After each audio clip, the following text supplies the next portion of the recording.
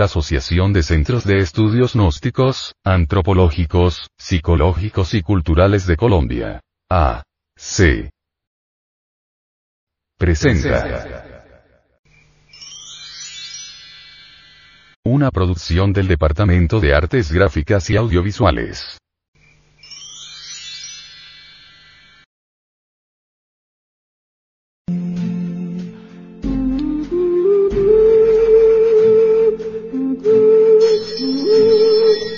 Audio Revista.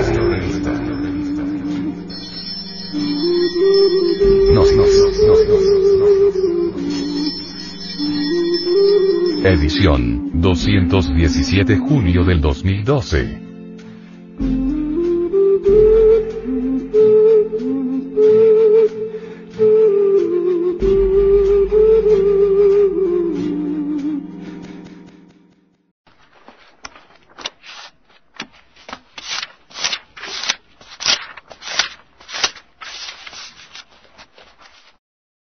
Esta revista ha sido pasada al formato sonoro digital, para facilitar su difusión, y con el propósito de que así como usted la recibió, la pueda hacer llegar a alguien más.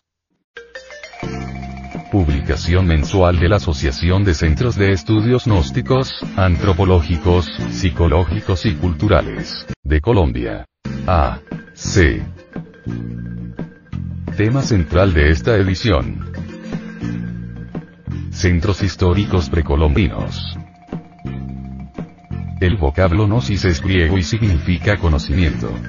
En las palabras diagnosis, diagnóstico, encontramos la gnosis en la etimología. Imagen de la portada. Huellas vivientes de civilizaciones solares indoamericanas. La gnosis ha sido objeto de la mala interpretación de los necios y de la tergiversación interesada de los pillos. Kipling, If. Distribución gratuita. Mística. Cultura. Hombre, conócete a ti mismo y conocerás el universo y a Dios.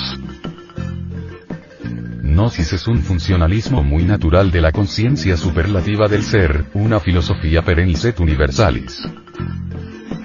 A través de la gnosis encontramos la senda de la revolución de la conciencia, que tiene tres factores. Primero,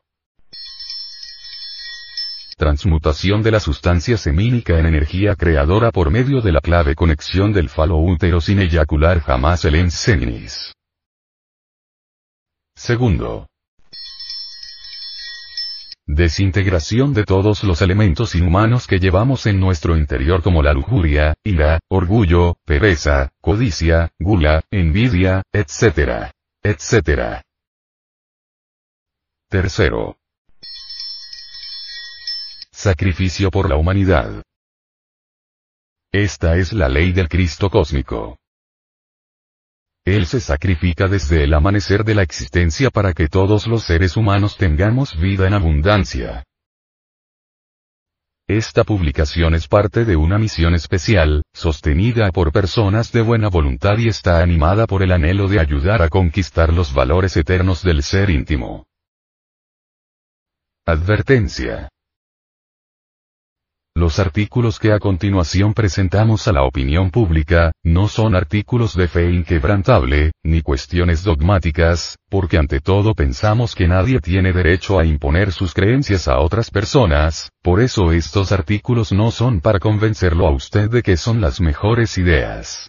Usted decide. Si encuentra uno o varios puntos que le parecen convenientes, puede realizar sus propios experimentos, si no le encuentra utilidad, puede descartarlos.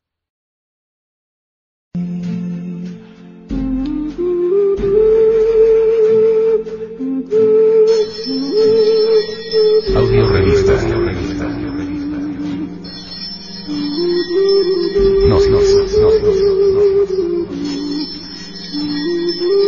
Edición 217 junio del 2012.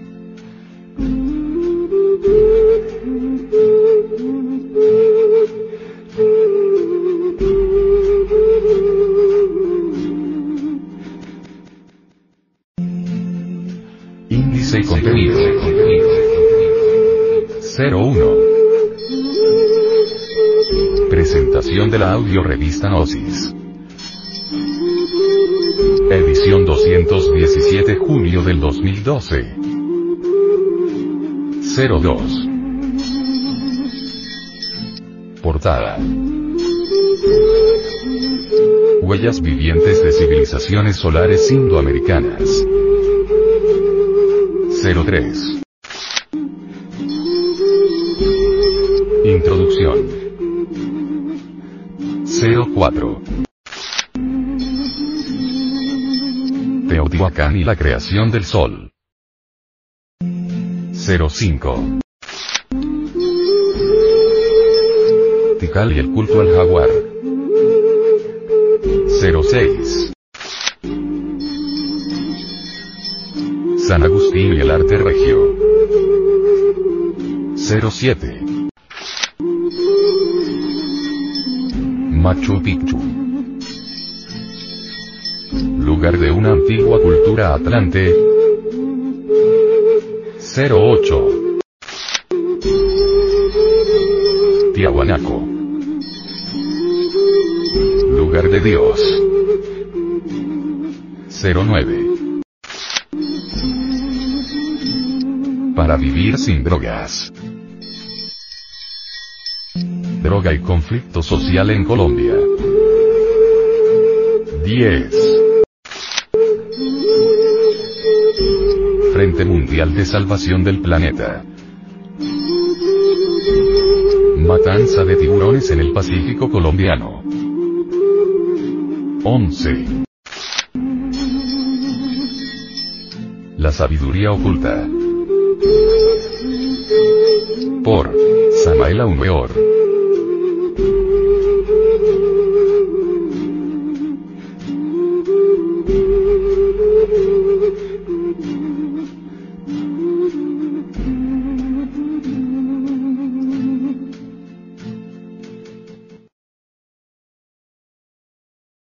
Asociación de Centros de Estudios Gnósticos, Antropológicos, Psicológicos y Culturales, de Colombia. A.C. Te invitamos a visitar nuestro luminoso portal en Internet. www.acegap.org www.acegap.org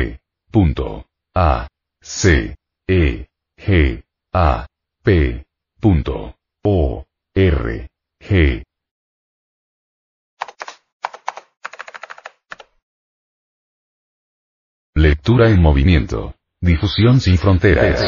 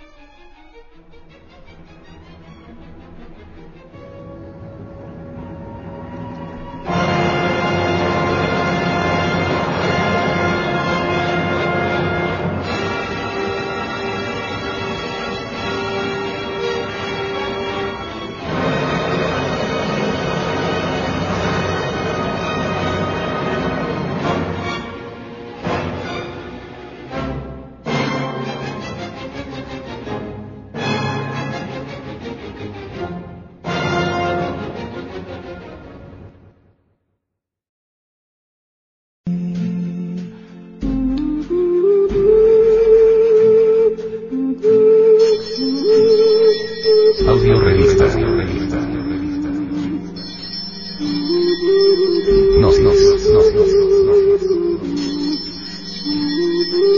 Edición 217 julio del 2012.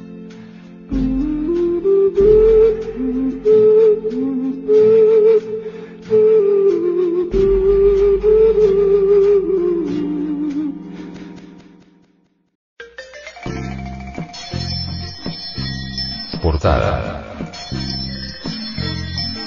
Huellas vivientes de civilizaciones solares indoamericanas. Nuestra Asociación de Estudios Gnósticos, Antropológicos, Psicológicos y Culturales. A. C. Presenta a los inquietos oyentes espirituales, tesoros preciosos, tesoros esotéricos y endotéricos, tesoros trascendentales y trascendentes a la poderosa cultura mística, artística, filosófica y científica de la antigua Indoamérica. Invitamos a todos, hombres y mujeres de buena voluntad, a conocer todos estos tesoros extraordinarios, a estudiar en verdad la doctrina antigua de la América milenaria. La sabiduría antigua de América precolombina es formidable. En esta edición de nuestra audio revista, damos a conocer cómo presentaron esta sabiduría por medio del arte de naturaleza objetiva. Este arte, como usted lo puede apreciar, amable oyente, se encuentra asociado a la ciencia y a la religión en su forma más pura. En esos tiempos gloriosos de los mayas, incas, tiahuanacos, agustinianos, aztecas, etc., nunca estuvo el arte divorciado de la religión, ni de la ciencia, ni de la filosofía. Por medio del arte se llega directamente a la conciencia, por medio del arte se instruye al cerebro emocional, y eso es grandioso. Lo mismo que en los templos de la antigua Grecia y de Eleusis, el arte también se hallaba asociado a la religión, a la filosofía y a la ciencia. En la antigua Indoamérica el arte era evidentemente místico, profundamente filosófico y también científico. En los templos encontrados aquí en el territorio americano, el arte nunca fue subjetivo. Y eso es lo que queremos presentar a nuestros oyentes, en la presente edición de la audio revista Gnosis.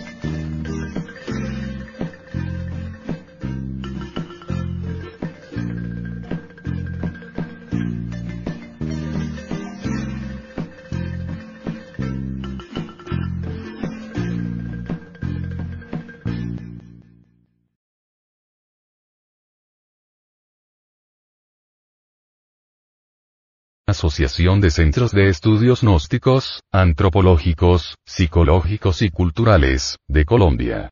A.C. Te invitamos a visitar nuestro luminoso portal en Internet. www.acegap.org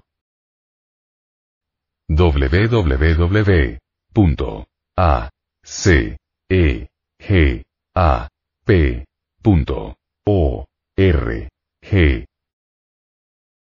Envía esta conferencia a tus amigos. Las enseñanzas contenidas en ella deben ser conocidas por la humanidad entera.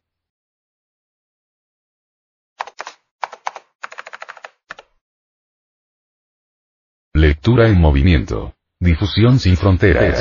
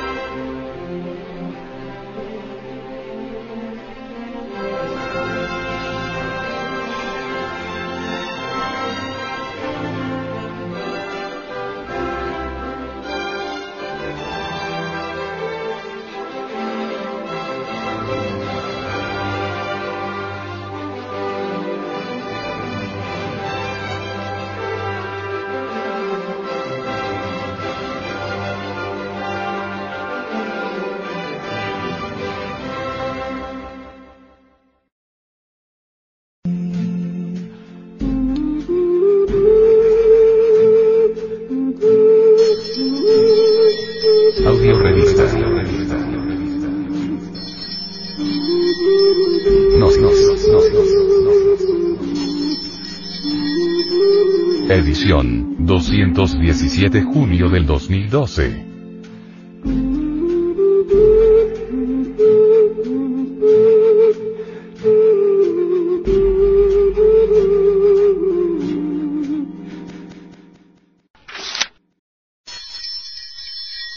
Introducción.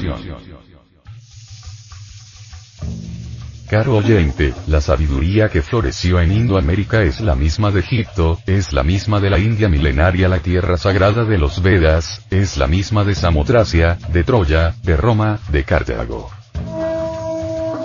Quienes piensan ignorantemente que nuestros antepasados de Indoamérica adoraban ídolos están totalmente equivocados, porque América precolombina tiene una cultura extraordinaria y maravillosa que deviene de los más antiguos tiempos.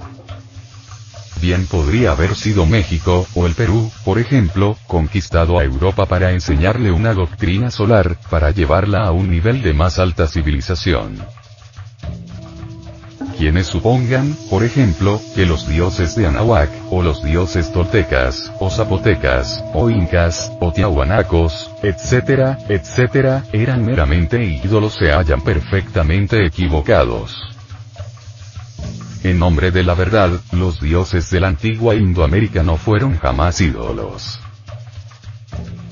Los indoamericanos no eran tan ignorantes como suponen los extranjeros que vinieron de Europa, como para adorar ídolos. En realidad de verdad en la gran Indoamérica se rindió siempre culto a los ángeles, a los Elohim, a los Prajapatis. Quienes piensen que los dioses de Indoamérica eran simplemente ídolos están totalmente equivocados. Los dioses de América precolombina son los mismos ángeles del cristianismo, los mismos Elohim de los hebreos, los mismos Prajapatis del Indostán. Las civilizaciones nacen, crecen, llegan a su cenit y después entran por el camino decadente hasta su destrucción. Así también un día por ejemplo floreció la poderosa civilización romana, la tierra augusta de los Césares y más tarde la gran Roma heroica, victoriosa, entró por el camino descendente hasta su destrucción general. ¿Y qué diremos de las poderosas civilizaciones de Babilonia la Grande, de Memphis y de El Cairo? De la antigua India, de los rishis sagrados y del poderoso Tíbet. Todas esas civilizaciones, entraron también en procesos decadentes y murieron. ¿Por qué tenía que ser la excepción las poderosísimas civilizaciones indoamericanas? Obviamente los ciclos históricos son así. Las civilizaciones nacen, crecen, envejecen y mueren como las plantas, como los hombres, como los mundos, como todo lo que es, como todo lo que ha sido, como todo lo que será. Pero quienes piensen que las poderosas civilizaciones indoamericanas no existían y que aquí, nuestros antepasados adoraban ídolos, están completamente equivocados porque Indoamérica en su esplendor bien hubiera podido colonizar a Europa.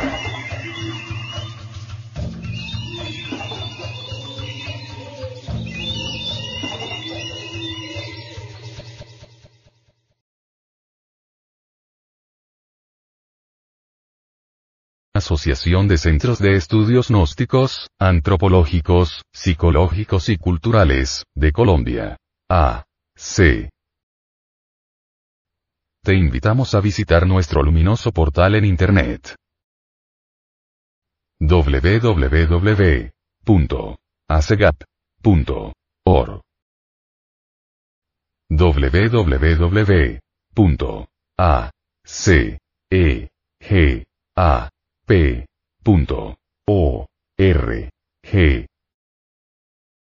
Envía esta conferencia a tus amigos. Las enseñanzas contenidas en ella, deben ser conocidas por la humanidad entera.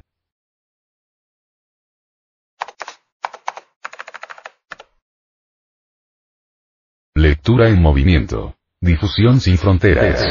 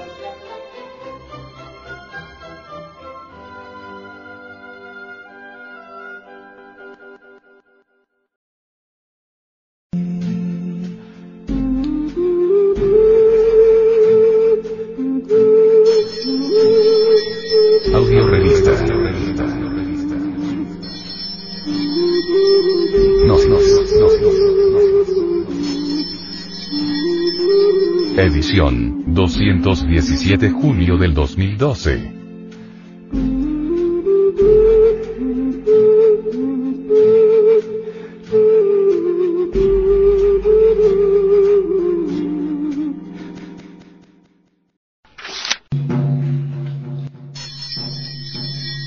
Teotihuacán y la creación del sol. El venerable maestro Samael Aun Weor, sobre las pirámides de Teotihuacán, dice: fueron construidas por los atlantes y no por los aztecas, como muchos suponen. Indudablemente, son más antiguas que las pirámides de Egipto. Hay cronologías sobre el particular. En todo caso, quiero decirles algo importante. Yo recuerdo con exactitud mis vidas anteriores, viví en la Atlántida y sobra decir que hacíamos peregrinaciones incesantes. A veces, tales peregrinaciones iban a Egipto, otras veces venían hasta Teotihuacán. Basado en esa experiencia, puedo decirles, pues, que las pirámides de Egipto fueron construidas después de las de Teotihuacán. Esto es, las pirámides de México son más antiguas que las de Egipto. Hay cronologías religiosas que así lo afirman, y los que tenemos experiencias esotéricas directas, los que recordamos nuestras existencias pasadas, aquellos que vivimos en la antigua Atlántida, sabemos que así es. Teotihuacán significa lugar donde fueron hechos los dioses o ciudad de los dioses. Estos son los nombres que se dan a la que fue una de las mayores ciudades de Mesoamérica durante la época prehispánica. El topónimo es de origen náhuatl y fue empleado por los mexicas. El centro arqueológico se encuentra al noreste del Valle de México, aproximadamente a 45 kilómetros de distancia del centro de México D.F. La zona de monumentos arqueológicos fue declarada Patrimonio de la Humanidad por la UNESCO en 1987. Los estudiosos de la antropología gnóstica dicen: Teotihuacán fue un recinto sagrado de iniciación en el que miles de aspirantes se iniciaron en el camino místico y revolucionario de la conciencia para volver al religaré con su verdadera realidad. Este sagrado lugar de solemnes pirámides está atravesado por una calle principal llamada la Calzada de los Muertos, y es que, decían los aztecas, que allí los reyes después de muertos se convertían en dioses. A la luz de la Gnosis podemos entender esta simbólica forma de hablar de los antiguos mexicas. Cuando nos hablan de esta muerte se refieren no a una muerte física o del cuerpo, sino a la eliminación de los defectos psicológicos que aprisionan el alma del hombre. Por eso, cuando un aspirante llegaba a este centro iniciático lo primero que se le decía: recuerda, de ti no quedará absolutamente nada. Todo será destruido. Esa era la terrible sentencia con que se recibía al aspirante. Debemos estar dispuestos a perderlo todo para ganarlo todo. En Teotihuacán, cada sacerdote se consideraba a sí mismo un Quetzalcóatl. Lo que sucedía era que los sacerdotes que se cristificaban tomaban el nombre de Quetzalcóatl, el dios sol. Así como todo hombre que se autorrealiza en el cristianismo es llamado Cristo. En este conjunto arquitectónico se ven dos secciones separadas por el río San Juan, algo similar a un Alto y Bajo Egipto, con una parte celestial o superior, incluyendo las pirámides de la Luna y el Sol, y una parte terrestre o inferior con la pirámide de Quetzalcóatl. Desde la parte inferior a la superior se abre un camino a modo de eje central, es la Calzada de los Muertos o Micaotli, orientada de sur a norte con una desviación de 17 grados con respecto al norte. El estudioso puede observar que la región terrenal está en un cuadrilátero de 400 metros de lado que encierra el templo de Quetzalcóatl. Este dominio de la serpiente aparece como una zona más baja, mientras que en la parte celeste las pirámides del Sol y de la Luna se yerguen en majestuosa altura. Hacia el lado este del cuadrilátero encontramos la pirámide de Quetzalcóatl. Es una pirámide oculta tras otra construcción, simbolizando que traz el velo del misterio se encuentra el arcano secreto. la pirámide se adorna con caracolas de mar, cabezas de serpientes emplumadas, de Quetzalcóatl, representación del Foato fuego, y cabezas del dios Tlaloc, dios de las aguas. Como diciéndonos que en este antiguo templo de las serpientes o de Quetzalcóatl, se adoraba al Espíritu Santo a través del trabajo de la alquimia sexual con el agua y el fuego. De manera, dice un estudioso de la Gnosis, que no hay Quetzalcóatl sin Tlaloc, ni Cristo sin Espíritu Santo. Algunos antropólogos de la ciencia oficial consideran, apoyados en sus supuestos mentales, que el origen de la civilización teotihuacana se inició hacia el siglo II a.C. y su máximo apogeo se logró en el siglo VII, cuando la ciudad tendría unos 200.000 habitantes. En el siglo VIII gran parte fue destruida por el fuego y fue saqueada por sus invasores, convirtiéndose desde entonces en una urbe casi desierta. Al respecto, el padre de la antropología gnóstica dice: si bien es cierto que la poderosa civilización solar que otrora resplandeciera maravillosa en Teotihuacán y ciudades adyacentes, entró en un proceso decadente, involutivo, que le llevó a su destrucción siglos antes de que llegaran los colonizadores españoles, es inadmisible que en unos pocos siglos se desarrollara tan gigantesca y esplendorosa civilización. Existen tradiciones antiquísimas que relatan que cuando los aztecas llegaron por estas tierras, Teotihuacán era la ciudad más poderosa, y sus pobladores tenían sus raíces en las misteriosas tierras atlantes. Teotihuacán se pierde en la noche de los tiempos, pues ya existía mucho antes del hundimiento de la Atlántida. Según las tradiciones aztecas, en el amanecer de la vida se reunieron los dioses allá en Teotihuacán con el propósito de crear al sol, el sol de la medianoche.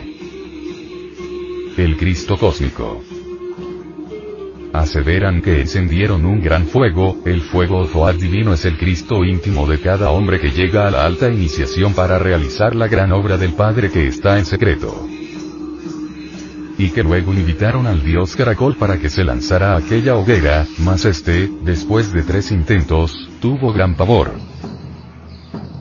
Los cantos sagrados, manifiesta la tradición de la cultura azteca, invitaron al dios purulento para que se lanzara. Él, lleno de gran valor, se lanzó al fuego. Al ver esto, el dios Caracol imitó su ejemplo, y entonces toda la asamblea de dioses silenciosos aguardaron a ver qué sucedía. Cuentan las leyendas, que dentro del fuego vivo, brotó otra vez formado el purulento convertido en el sol, en el Cristo cósmico. Esto significa que si queremos transformarnos en dioses, en maestros, debemos imitar al purulento, incinerar el ego, el yo, mediante el fuego sagrado. Solo mediante el fuego sagrado del amor, podemos convertirnos en dioses solares. Los gnósticos comprenden que desde la creación arde en todo, un fuego universal que es, también, el famoso Huehueteotl, el dios viejo del fuego, el cual se representa en la antigua cultura teotihuacana como un anciano cargado de años y que soporta sobre su cabeza milenaria, un enorme brasero. Incuestionablemente, este dios del fuego, representa a una de las más antiguas tradiciones de los pueblos mayas y náhuatl. Huehueteotl carga, pues, un brasero sagrado, y precisamente, utilizando un brasero colocado en el centro del templo azteca, se encendía allí la hoguera.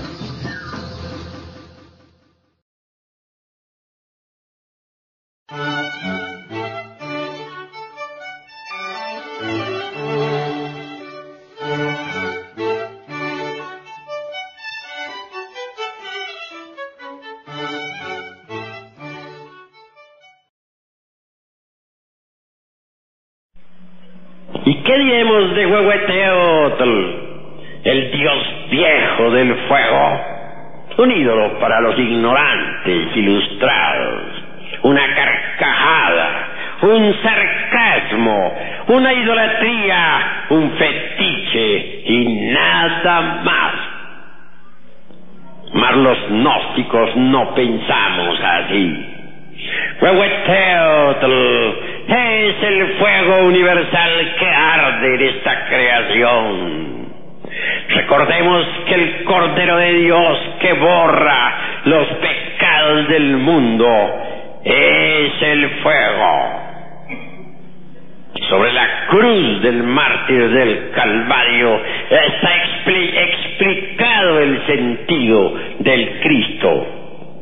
Muchos volúmenes inmensos se han escrito para explicar al Cristo. Mas en verdad, con solo 4 letras está explicado. Y esas 4 letras están escritas sobre la cruz del Gólgota. INRI, ignis natura renovatur integram. El fuego renueva incesantemente la naturaleza. Cristo es el fuego que arde en esta creación. No debemos olvidar que el Cristo está crucificado en la tierra. El fuego del fuego es el Cristo. A nosotros nos interesa la llama de la llama, lo oculto de lo oculto, la asignatura astral del elemento ígneo. A nosotros nos interesa Huehueteotl, el Dios viejo del fuego, el Cordero que borra las faltas del mundo. Así que el Cristo cósmico nunca ha sido otra cosa más que el fuego. Hermanos, les he invitado a la reflexión, les he invitado al estudio esotérico de todos estos esplendores crísticos, gnósticos y antropológicos. El fuego es la vida. En realidad, de verdad, existimos con el advenimiento del fuego. Dejamos de existir cuando el fuego abandona la forma. Antes de que la falsa aurora apareciera sobre la tierra, aquellos que sobrevivieron al huracán y a la tormenta alabaron al fuego, y a ellos se les aparecieron los heraldos de la aurora. El Cordero con la cruz sostenida sobre una de sus patas, nos invita a la reflexión. La cruz es completamente fálica y iónica. Bien sabemos nosotros que el falus vertical, al introducirse dentro del Gnosis formal, hace cruz. La cruz, pues, es el elemento básico para el desarrollo del fuego sagrado en la espina dorsal del asceta gnóstico. Representar al fuego como un cordero parecería como antitético, como incongruente. Pero es que el Cordero de Dios es Cristo. Es el Cordero que se sacrifica por la humanidad. Es el fuego crucificado en la tierra. El fuego que debe arder en cada uno de nosotros mediante el esoterismo crístico. Amigos, al entrar nosotros en este análisis superlativo de algunos aspectos de la antropología gnóstica, no debemos olvidar también al elemento aire. Jamás deberíamos olvidar a Ejecatl, el dios del viento, el dios del movimiento cósmico. Ejecatl es un gran maestro, un ángel, es el señor del movimiento. Obviamente la ciencia del movimiento es profunda, terrible. Uno puede pasar años y años y años estudiando tal ciencia y no llegaría jamás a un límite. el movimiento cósmico. Está lleno de muchos misterios. Ejecatl, el dios del viento, es precisamente especialista en el movimiento cósmico. Más allá de todo esto hallamos nosotros precisamente a la madre del mundo. Ante ella tiemblan todos los elementales del elemento mineral, del elemento tierra. Así, queridos hermanos que hoy me escuchan, en el México antiguo se rindió culto a los dioses elementales de la naturaleza y del cosmos, con las danzas sagradas, con los ritos, con la oración, con la meditación. Se invocaba a los deuses del fuego, de los aires, de las aguas y de la tierra. Mas en el fondo de todos los misterios nunca dejaba de brillar la figura hierática y terrible de nuestro Señor Quetzalcóatl. Este Quetzalcóatl se pierde en la noche de los siglos. Cada sacerdote se consideraba a sí mismo un Quetzalcóatl en Tula. Pero en el fondo lo que sucedía era que los sacerdotes que se cristificaban tomaban el nombre de Quetzalcóatl, el dios sol. Por el camino de la regeneración debemos entrar si queremos convertirnos en serpientes emplumadas como el señor Quetzalcóatl. Cuando uno desintegra el ego, cuando lo reduce a polvareda cósmica, cuando uno fabrica los cuerpos existenciales superiores del ser y los convierte en vehículos de oro puro, cuando uno levanta la antorcha para iluminar el camino de los demás, cueste lo que cueste, incuestionablemente se convierte por tal motivo en una serpiente emplumada, en un Quetzalcóatl. No bastaría solamente despertar el fuego sagrado, no bastaría solamente despertar el Kundalini Shakti para hacerlo subir por el canal medular espinal hasta el cerebro y pasarlo de allí al corazón. En realidad, de verdad, uno no podría gozar del poder contenido en los chakras, discos o ruedas magnéticas si no ha sido devorado previamente por la serpiente.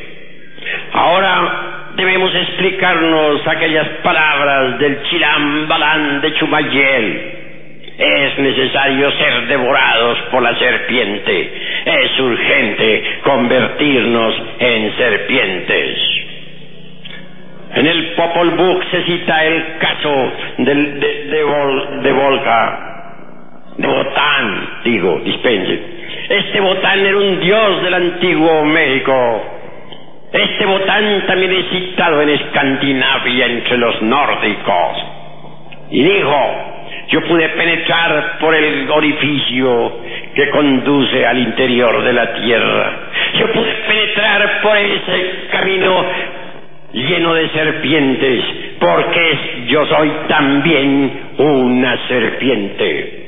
Todo aquel que ha sido devorado por la serpiente se convierte en serpiente. Y Botán fue devorado por la serpiente. Los druidas en estado de éxtasis gritaban: soy una serpiente. Los egipcios también clamaban levantando sus brazos desde la cima de sus pirámides, mirando al desierto: soy una serpiente. El conde San Germán alguna vez dejó olvidada una nota sobre la mesa de un palacio. Decía: hace muchos miles de años estoy establecido en Isis. Y es que el conde San Germán era una serpiente.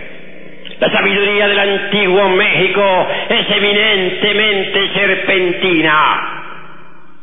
En el México arcaico se rindió culto a la serpiente.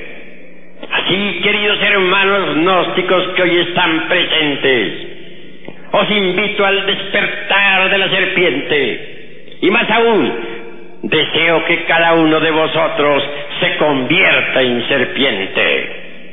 Mucho más tarde en el tiempo, la serpiente es devorada por el águila, el Logos. Ese símbolo de nuestra bandera mexicana, el águila tragándose a la serpiente, es profundamente significativo. Cuando alguien ha sido devorado por la serpiente, se convierte en serpiente. Pero el águila, a su vez, el Logos, se devora a la serpiente, y entonces deviene la serpiente emplumada, Quetzalcóatl. He dicho. Asociación de Centros de Estudios Gnósticos, Antropológicos, Psicológicos y Culturales, de Colombia. A.C. Te invitamos a visitar nuestro luminoso portal en Internet. www.acegap.org www.acegap.org. Envía esta conferencia a tus amigos. Las enseñanzas contenidas en ella deben ser conocidas por la humanidad entera.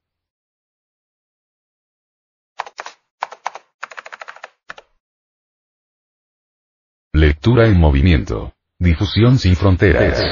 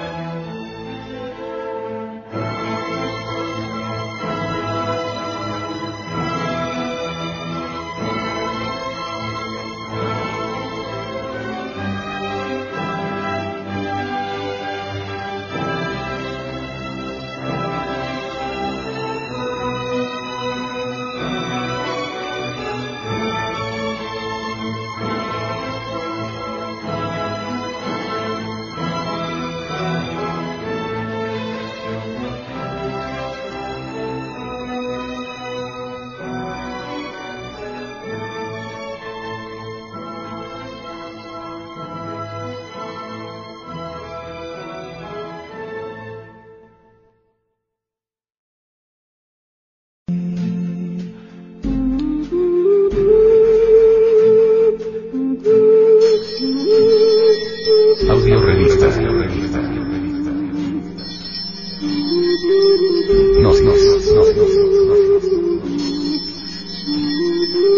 Edición 217 junio del 2012.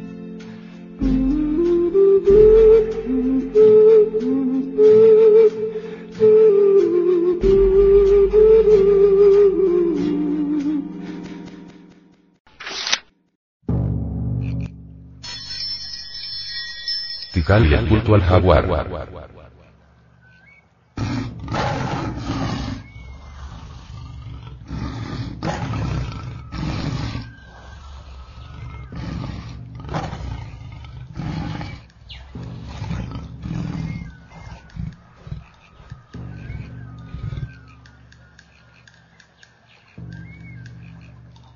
En lengua quinché, Tikal significa las voces de los espíritus o ciudad de las voces sagradas.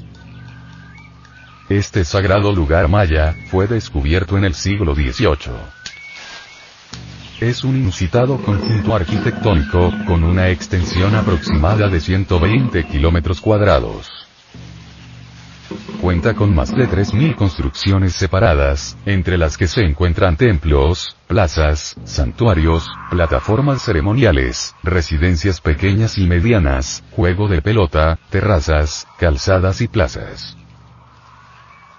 Es conocido como Parque Nacional de Tikal. Situado en el centro de la selva de El Petén, al norte de Guatemala, donde se destacan una serie de templos que se elevan majestuosamente en plena selva. Se considera, por su posición, el corazón del mundo maya y un exponente majestuoso de esta cultura milenaria. Las investigaciones antropológicas psicoanalíticas gnósticas han llevado a comprender que los antiguos mayas conocían las posiciones de los 12 planetas de nuestro sistema solar y así lo demuestran las ruedas calendáricas y zodiacales finamente talladas por ellos mismos, en este lugar. Sus hermosos y grandiosos edificios, muestran que eran sabios arquitectos y extraordinarios escultores, por lo que el calificativo de salvajes dado por los ignorantes ilustrados de todas las épocas, demuestran el estado de decadencia mental en que se encuentran los antropólogos materialistas, declinación esta que tiene su origen por ser seres formicarios y adúlteros. Los antiguos mayas, enigmáticos y portentosos en el saber, dejaron en sus estelas, códices, pirámides, libros y leyendas la ciencia del autoconocimiento. Eran profundamente místicos, su vida estaba regida por leyes naturales o cósmicas.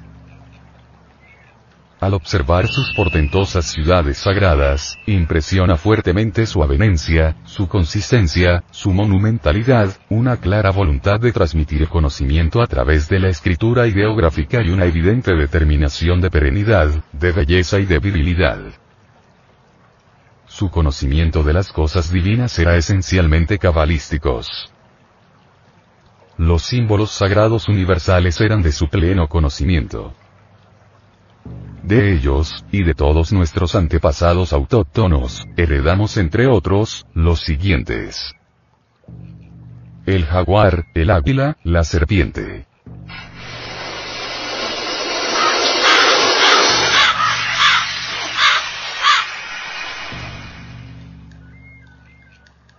Para los mayas, el jaguar era el rey y señor, y no en vano el mítico templo primero, situado en la gran plaza central de la ciudad de Tikal, adopta el nombre de Templo del Jaguar.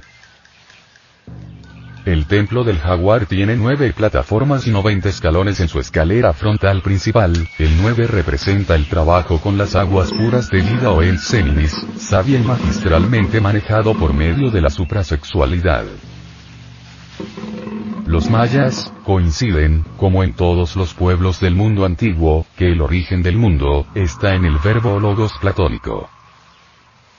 Dice el Popol Vuh, que todo estaba en suspenso, que nada se movía, ni existía, y entonces vino la palabra. Esto nos recuerda a San Juan cuando dice en un principio era el verbo. En la Amazonía colombiana, venezolana, brasileña, ecuatoriana, entre las numerosas tribus indígenas que pueblan esas espesas selvas, se rinde culto especial al jaguar o tigre americano.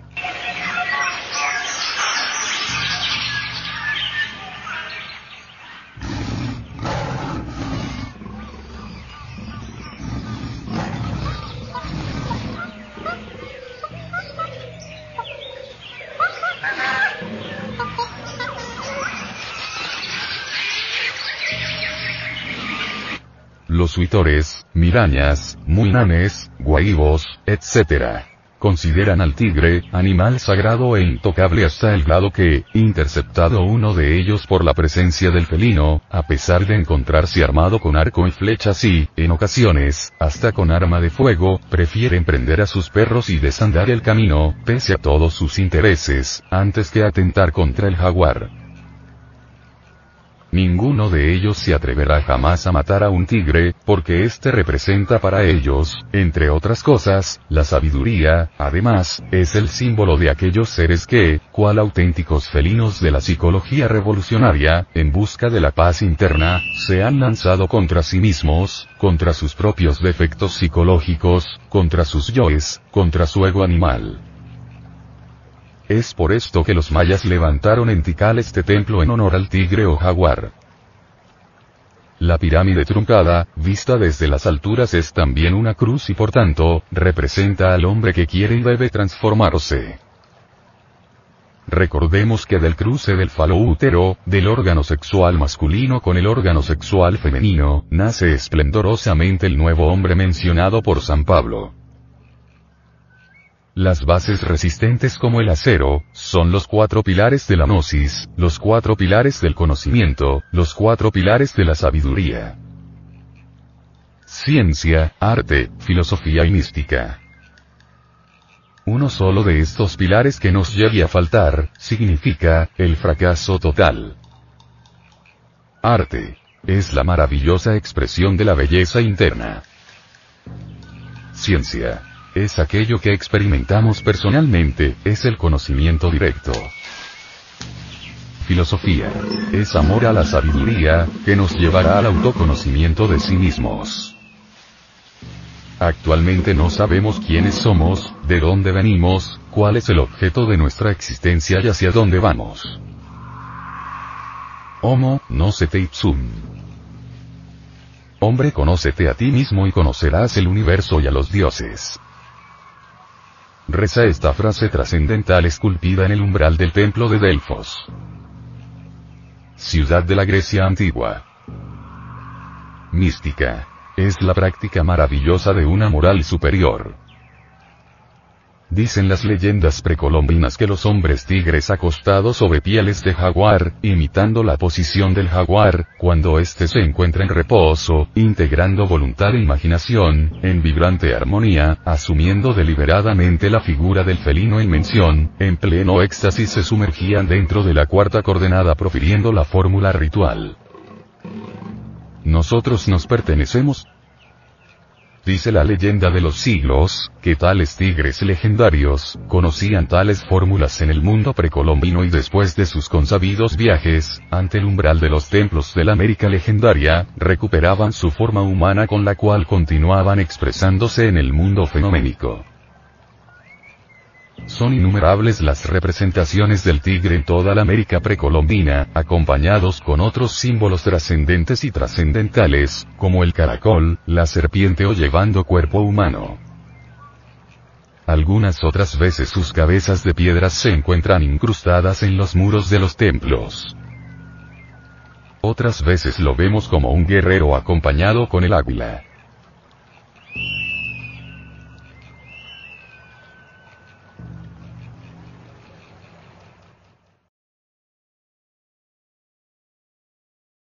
Asociación de Centros de Estudios Gnósticos, Antropológicos, Psicológicos y Culturales, de Colombia. A.C. Te invitamos a visitar nuestro luminoso portal en Internet. www.acegap.org www.acegap.org.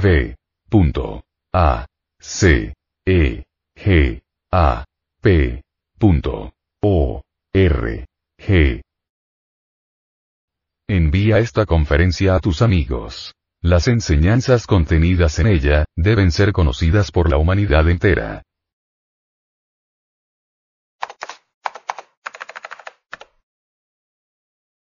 Lectura en movimiento. Difusión sin fronteras.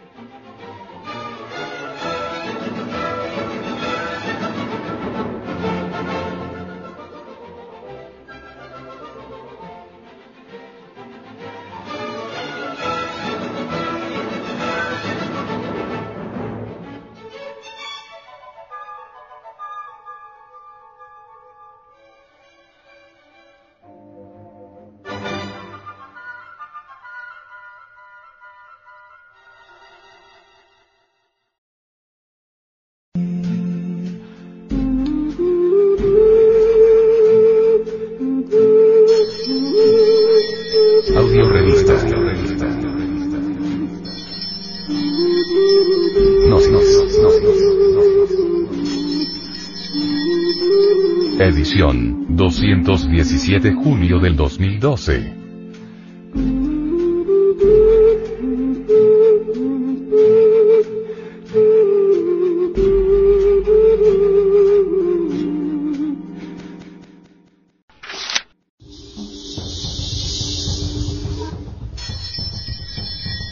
San Agustín y el arte regio. Se encuentra ubicado a 1700 metros sobre el nivel del mar, en el departamento colombiano del Huila. Su clima templado frío, ofrece una agradable temperatura promedio de 18 grados centígrados. Esta zona arqueológica está ubicada en las estribaciones orientales del macizo colombiano, en la región del Alto Magdalena. El territorio está enmarcado por ondulaciones montañosas y cañones profundos por donde corren ríos de medio caudal que son afluentes del río Magdalena, río Este, que se constituyó en la médula de muchos grupos autóctonos, gracias al simbolismo que representó para estas etnias.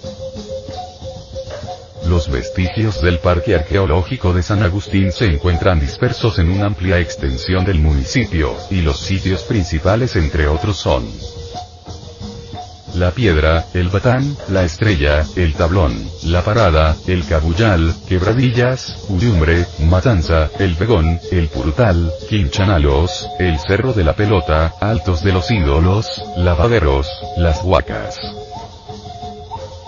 El racionalismo de la antropología oficial que ha pretendido estudiar esta estatuaria, en vez de enriquecer el conocimiento sobre esta, la ha empobrecido, pues estos estudiosos desconocen absolutamente que estas esculturas se orientan a entregar una enseñanza del ser íntimo.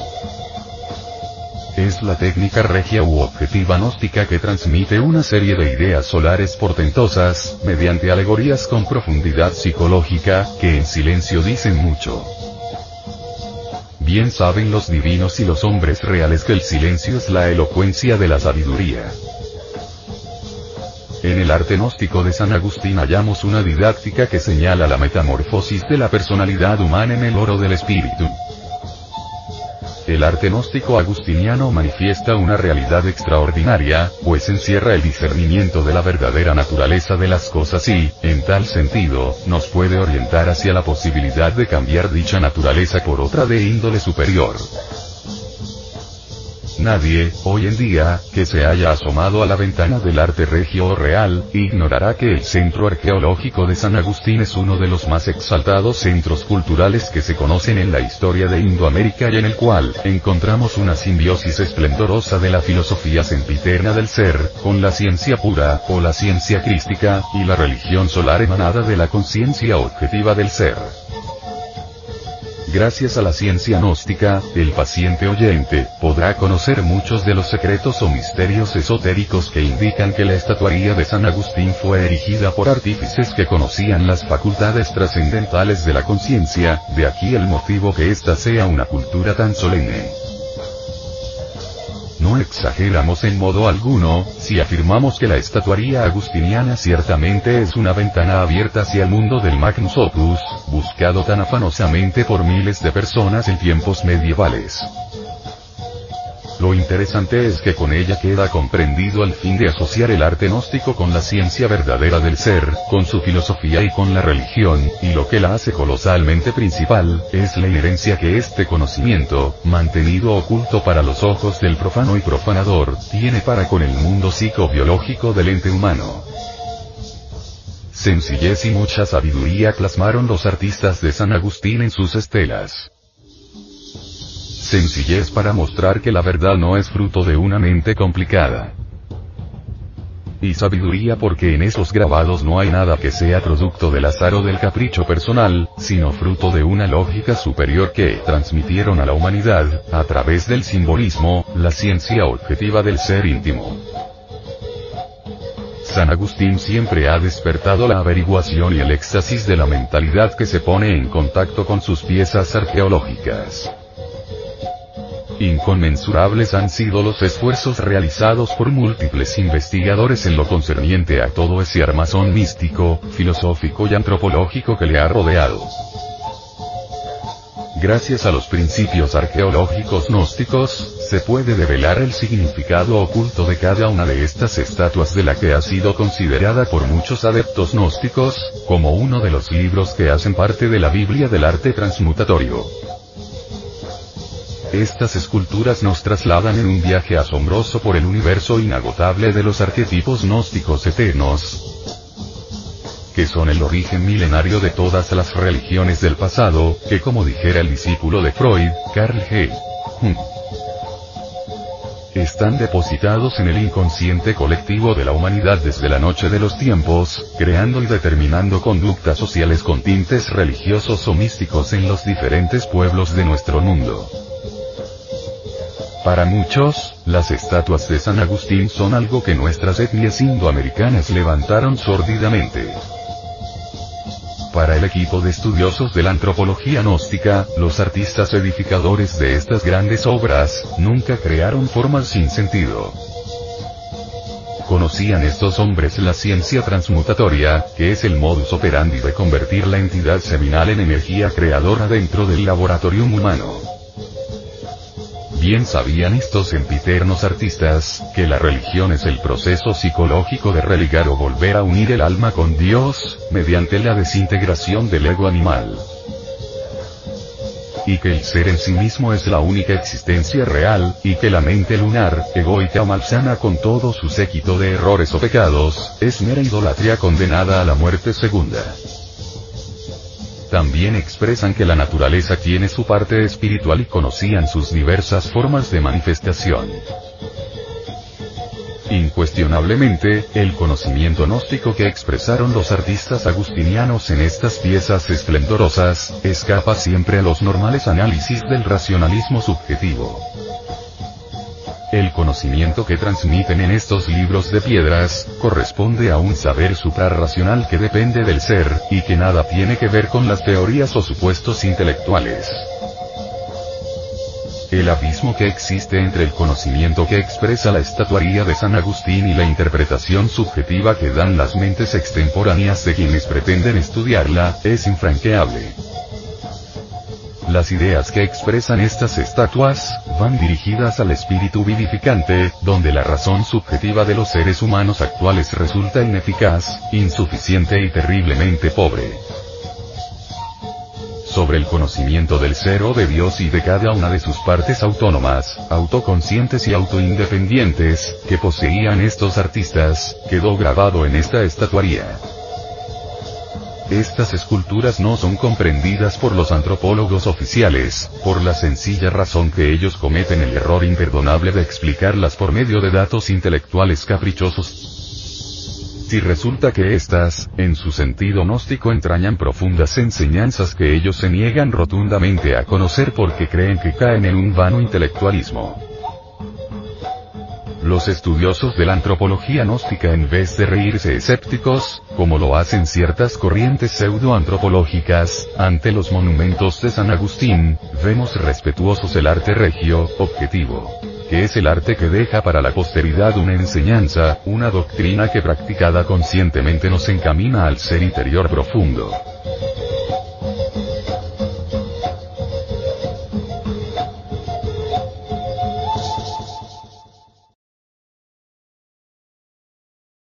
Asociación de Centros de Estudios Gnósticos, Antropológicos, Psicológicos y Culturales, de Colombia. A.C. Te invitamos a visitar nuestro luminoso portal en Internet.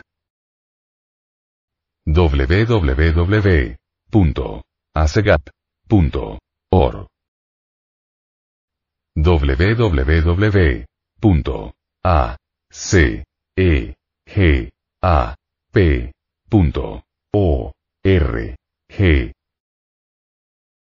Envía esta conferencia a tus amigos.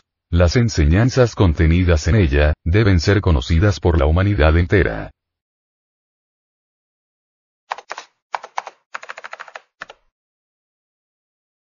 Lectura en movimiento. Difusión sin fronteras.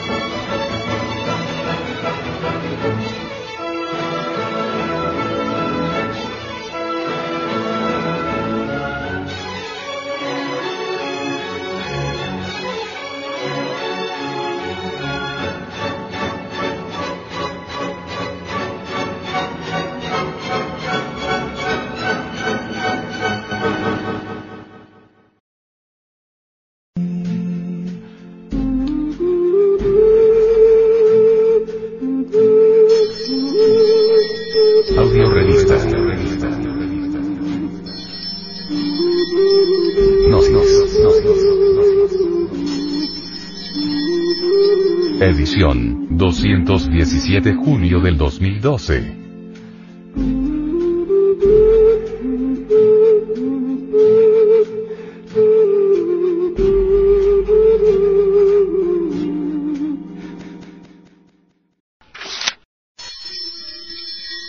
Machu Picchu.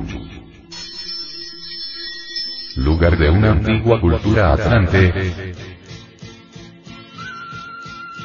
Un estudioso de la antropología gnóstica manifestó que Machu Picchu es una maravilla del genio arquitectónico y estético de Indoamérica. En lengua quechua significa montaña vieja, y es llamada por algunos como la ciudad perdida de los incas. Es una ruina precolombina situada en la cordillera de los Andes peruana, en el valle de Urubamba a unos 70 kilómetros al noroeste de la ciudad de Cusco, y a unos 2.400 metros sobre el nivel del mar. En el año 1911 el arqueólogo norteamericano Hiram Bingham la redescubrió. Está en la lista del Patrimonio de la Humanidad de la UNESCO desde 1983, como parte de todo un conjunto cultural y ecológico conocido bajo la denominación Santuario Histórico de Machu Picchu. El 7 de julio de 2007 fue declarada como una de las nuevas 7 maravillas del mundo moderno en una ceremonia realizada en Lisboa, Portugal, que contó con la participación de 100 millones de votantes en el mundo entero. La arquitectura se integra armoniosamente en el paisaje de esta zona. Las esculturas se hallan en las rocas, el agua atraviesa las cisternas, las escalinatas están esculpidas en la piedra, construidas con bloques poligonales de hasta 30 esquinas, abarcando la zona aproximadamente 5 kilómetros cuadrados. También se encuentran edificios con cortes perfectos y bloques de hasta 50 toneladas. Cuentan los historiadores que Pizarro y su horda de asesinos e iconoclastas destruyeron gran parte de la cultura inca. Y además tergiversaron las leyendas y los mitos originales. En las reminiscencias históricas sobre este lugar se dice que antes de 1533 terribles epidemias como la sífilis y la viruela devastaron la población, a lo que se debe agregar los efectos de la guerra civil, ya que es un factor más que contribuyó a la devastación de la población.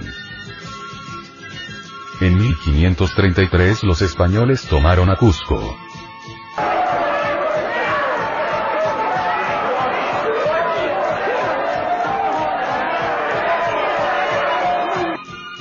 40 años después abandonaron la ciudad.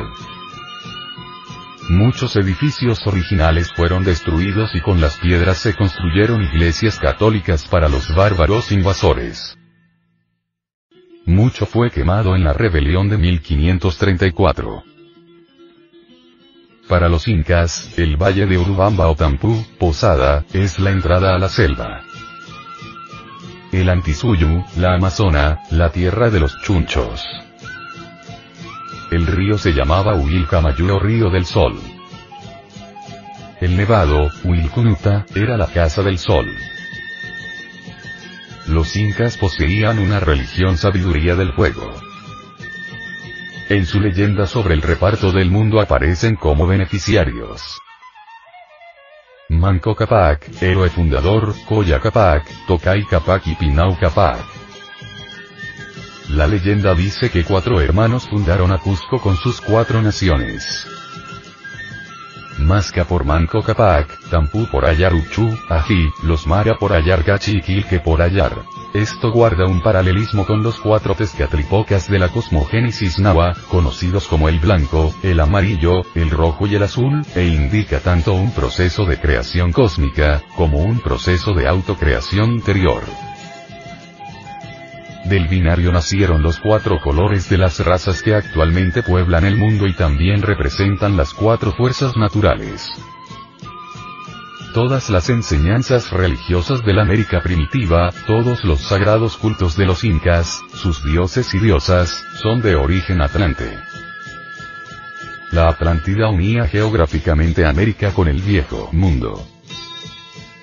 Así la religión inca fue Atlante y la historia del diluvio universal es también un recuerdo de la catástrofe Atlante. Algunos arqueólogos han dividido la zona de Machu Picchu en 3 sectores. Primero, agrícola, formada por terrazas y canales de irrigación que nos muestra su portentosa habilidad para el cultivo y contención evitando la erosión. Segundo, sección urbana. Comienza en la pared que la separa de la agrícola. Son 4 plazas, en niveles distintos, representando el Santo Cuadro, que está constituido por las 3 fuerzas primarias de la naturaleza y el Adi Buda. Este último origina las 3 fuerzas primarias, que son el Padre, el Hijo y el Espíritu Santo, Santo afirmar, Santo negar y Santo conciliar. Adi Buda es la seidad incognoscible. Ahí se encuentra un edificio que tiene agujeros circulares en el suelo, llamado el cuarto del mortero. Los estudiosos afirman que en ese lugar se preparaban tintas. O sea, se trata de un templo alquimista en donde se enseñaba la preparación de las pinturas para la gran obra, es decir, la ciencia de la transmutación con la sal, el amor, el mercurio, agua o encenis, y azufre, fuego sexual del Espíritu Santo. También se encuentra la representación de un cementerio donde se rendía culto a la muerte mística, es decir, el negarse a sí mismo del cristianismo primitivo, que nos invita a la meditación y reflexión, sobre el trabajo psicológico gnóstico de la desintegración del ego con el objetivo de liberar la conciencia. Tercero, sector religioso. Al centro hay una roca. Encontramos ahí el templo de 3 ventanas que representa el Tamputoco o cerro con 3 ventanas de donde, según el mito de los hermanos Ayar, salieron los incas el día de la creación. Intipuntu, puerta del sol. En un templo del sol, una torre circular, su base forma una caverna para observación astronómica. Tiene 2 ventanas trapezoidales, antes tenía incrustaciones de oro y piedras preciosas, representa la morada del ser, del absoluto. Templo de la Luna, en la llanura intermedia, al norte del Huayna Picchu. La subida a ese lugar toma 3 horas, representa las fuerzas femeninas que deben transmutarse y la mente. Intihuatana poste que engancha el sol, donde un sacerdote ataba el sol para que no se alejara durante el solsticio. Existieron entre los incas varios animales que consideraron sagrados, como el puma, que alegoriza al mundo terrenal, formado en el Huayna Picchu o pico joven.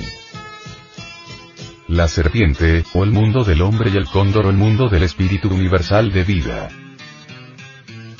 Todo el conjunto de Machu Picchu forma la figura del cóndor en su vuelo majestuoso del oeste hacia el Ananpacha o mundo superior. Es por esto que algunos piensan que el verdadero nombre de esta zona es Machu Picchu o viejo pájaro. El caimán, formado por el conjunto arquitectónico, es también un símbolo importante, ya que representa al cocodrilo sebek de los egipcios, el ser. Es por todo esto que Machu Picchu es considerado como un lugar elegido por el cosmos para ser una ciudad sagrada.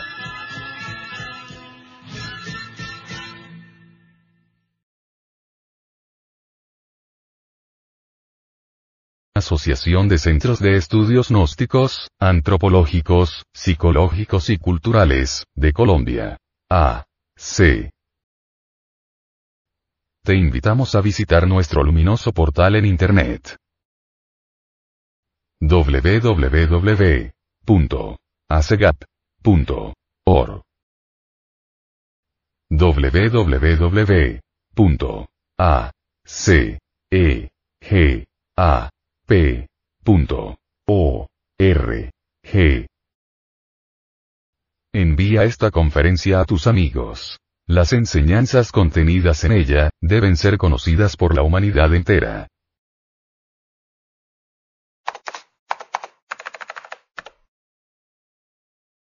Lectura en movimiento. Difusión sin fronteras.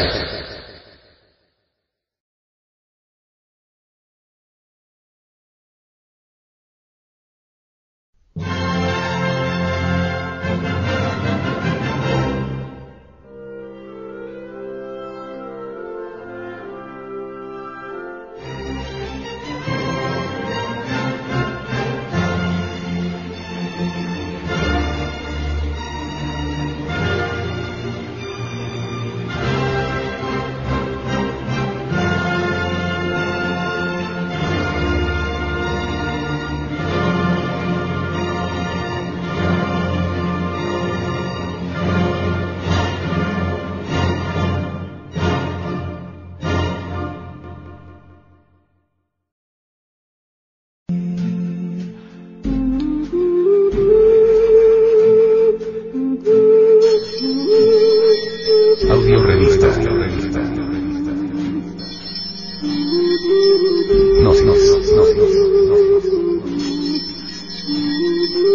Edición 217 julio del 2012.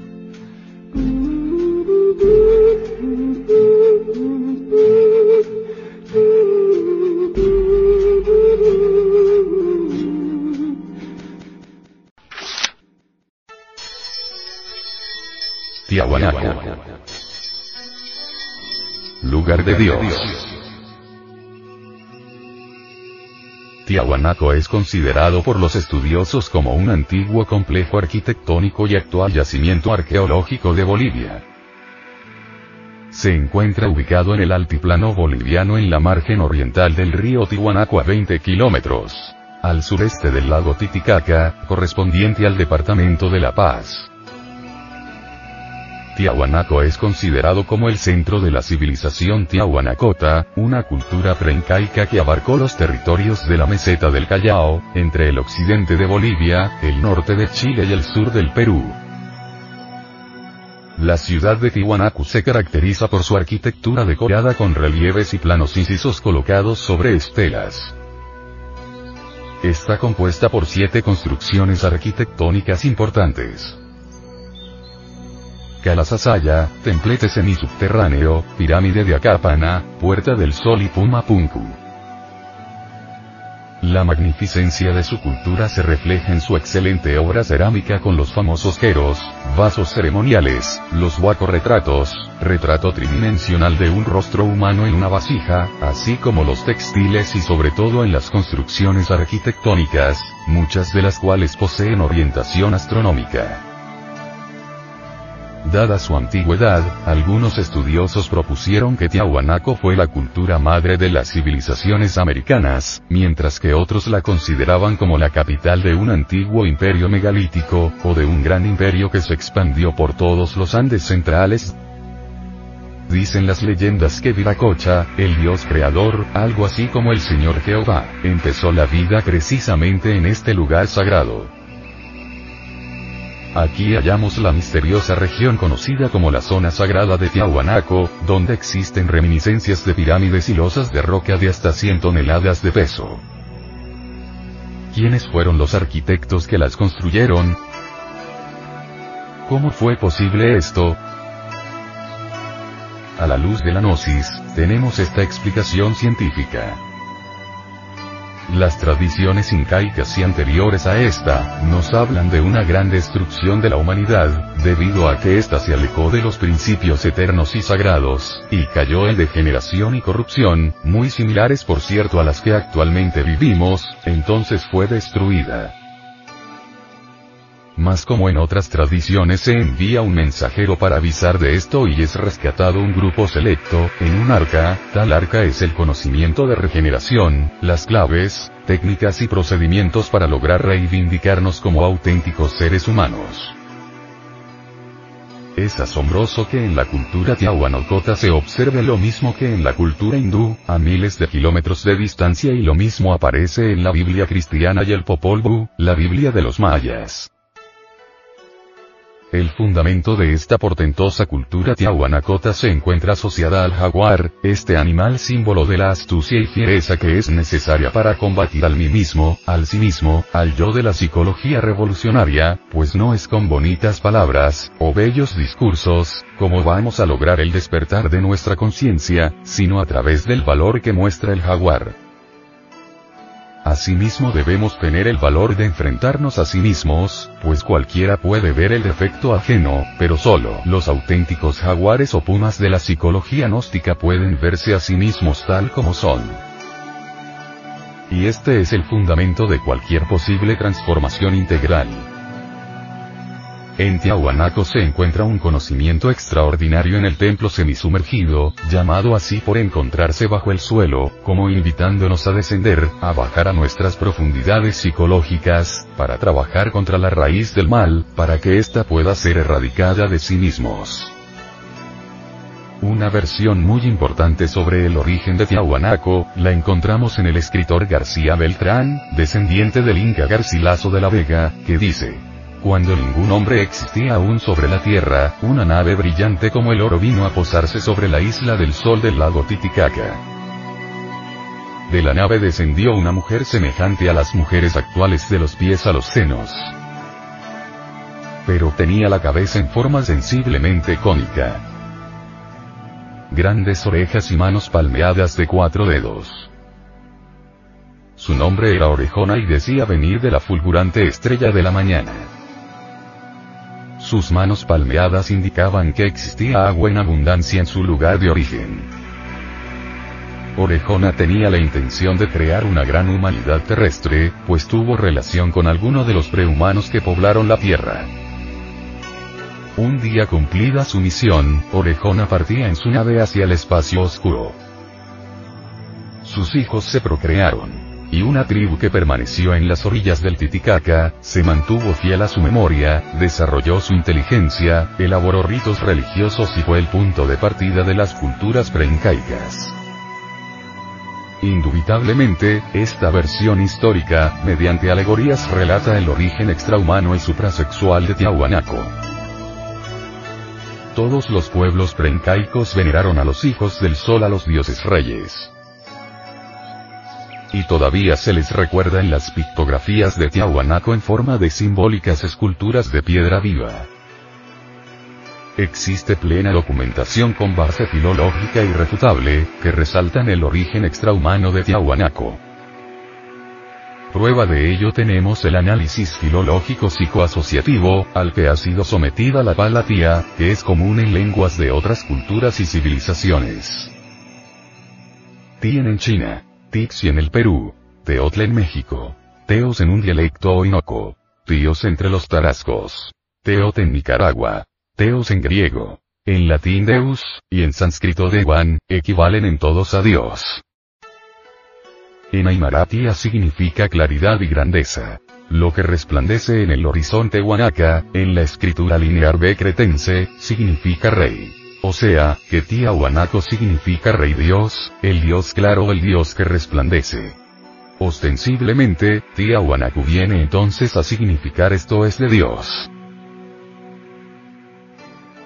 Tiahuanaco o Tiahuanaco, no es otra cosa que el lugar sagrado de Dios y Dios es dioses. San Pablo dice: Dios está en una reunión de dioses. El lugar del conocimiento iniciático, el lugar del Dios blanco, de Viracocha o varón divino. Todas equivalentes a la más sublime concepción de la divinidad. Tiahuanaco fue entonces el lugar de los reyes y de los individuos sagrados del muy selecto círculo consciente de la humanidad solar. A todas luces podemos inferir que Tiahuanaco fue entonces, el lugar sagrado y objeto de peregrinación de los iniciados en las grandes culturas preincaicas. Su origen suprarracional celeste y divino puede detectarse en su forma más pura, en su material arqueológico, en su arquitectura pétrea, en la litoescultura y en la cerámica ceremonial. La herencia del círculo consciente de la humanidad solar, quedó representada en la forma de sublimes portadas, exóticos monolitos, maravillosas estelas, escalinatas talladas, nichos escalonados y en la forma de simbólicas esculturas que en silencio dicen mucho.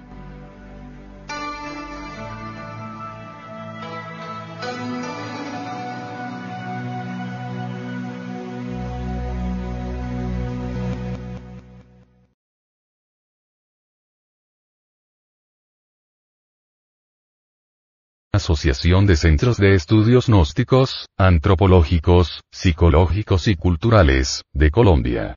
A.C. Te invitamos a visitar nuestro luminoso portal en Internet. www.acegap.org www.acegap.org. Envía esta conferencia a tus amigos. Las enseñanzas contenidas en ella deben ser conocidas por la humanidad entera.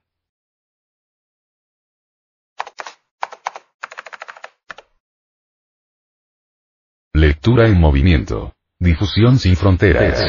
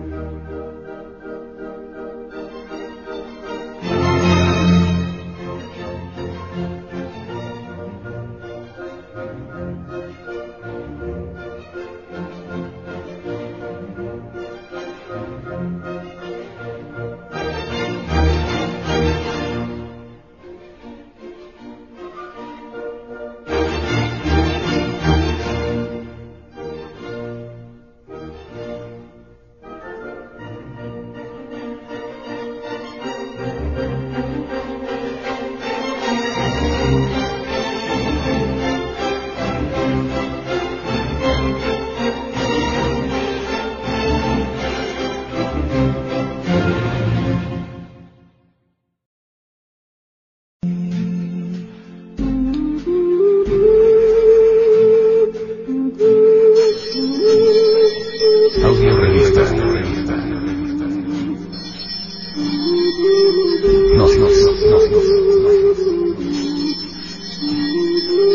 Edición 217 Junio del 2012.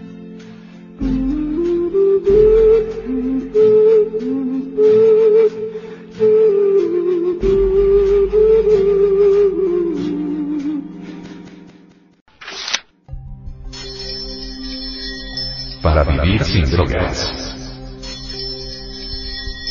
Droga y conflicto social en Colombia.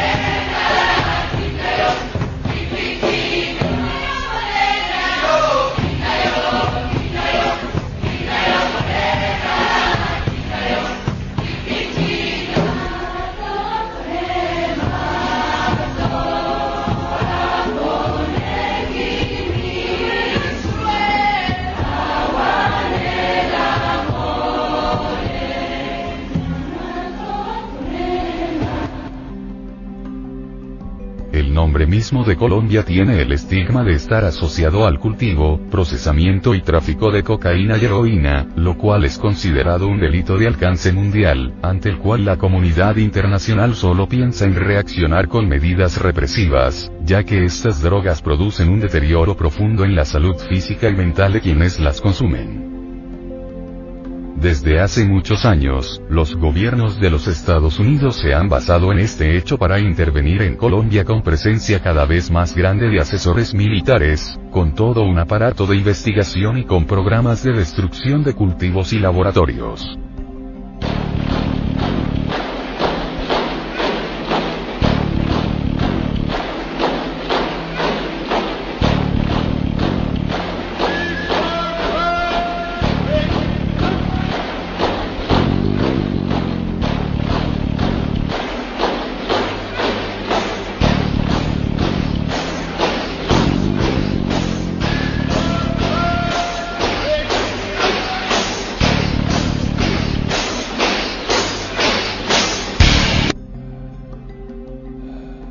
Dado que los movimientos insurgentes financian parte de sus actividades con impuestos al comercio de la droga, los Estados Unidos consideran que esto es motivo suficiente para que sus donaciones y sus agentes se dediquen a combatir a la insurgencia, ya bautizada por ellos como narcoguerrilla.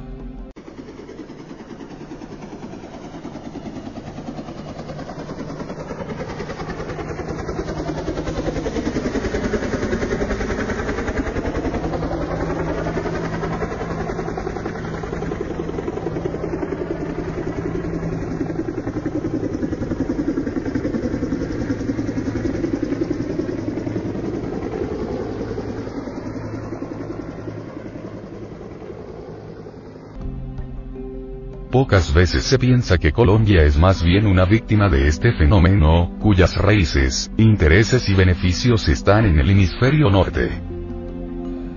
Desde comienzos de los años 80 se fue conformando en Colombia un sector de economía ilegal que fue reproduciendo las mismas estructuras injustas de la economía legal. En la base de este sector se integraron progresivamente alrededor de 300.000 familias, en su mayoría miserables y desplazadas por la violencia de otras regiones del país, que tuvieron que asentarse en las regiones más alejadas de los centros desarrollados, donde la tierra no tenía propietarios por ser selvas inhóspitas.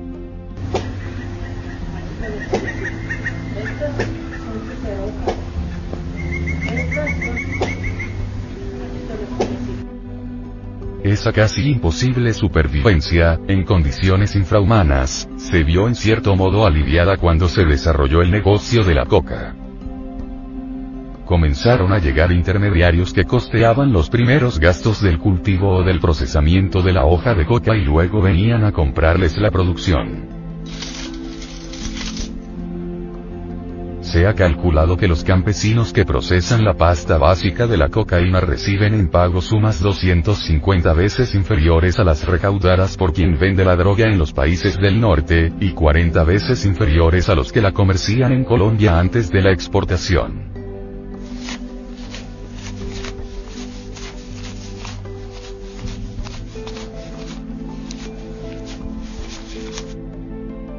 Sin embargo, la participación en ese negocio se convirtió para esas familias en la única alternativa de supervivencia.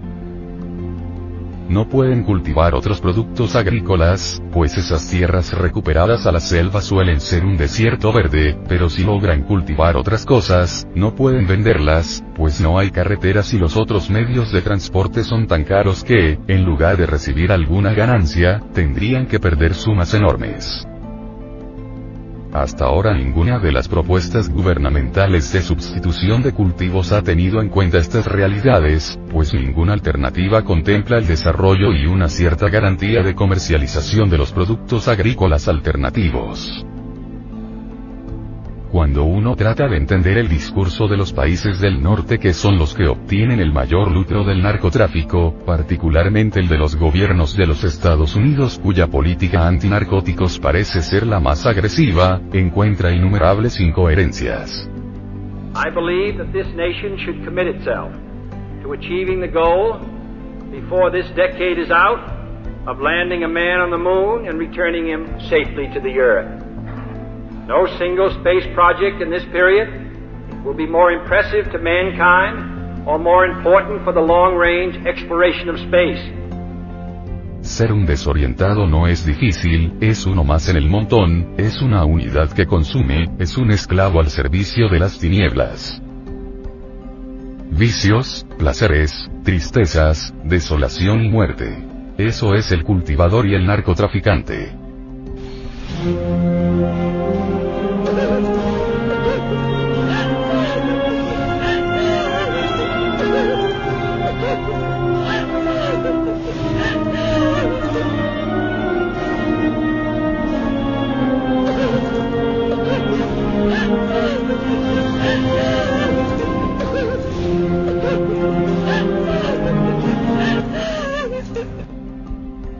La educación que recibirnos es totalmente material, por medio de ella adquirimos el conocimiento básico para nuestro comportamiento en sociedad y el manejo de las cosas que el hombre acepta como conocidas.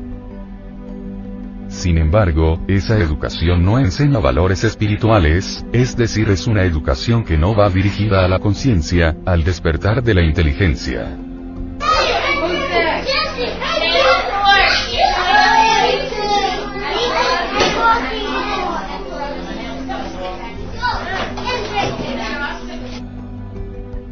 Un hombre sin valores auténticamente espirituales, es un hombre máquina, es la bestia más infeliz que existe en este valle de lágrimas, pero él tiene la prevención y hasta la insolencia de autotitularse rey de la naturaleza, así se cree el que cultiva la coca, la amapola.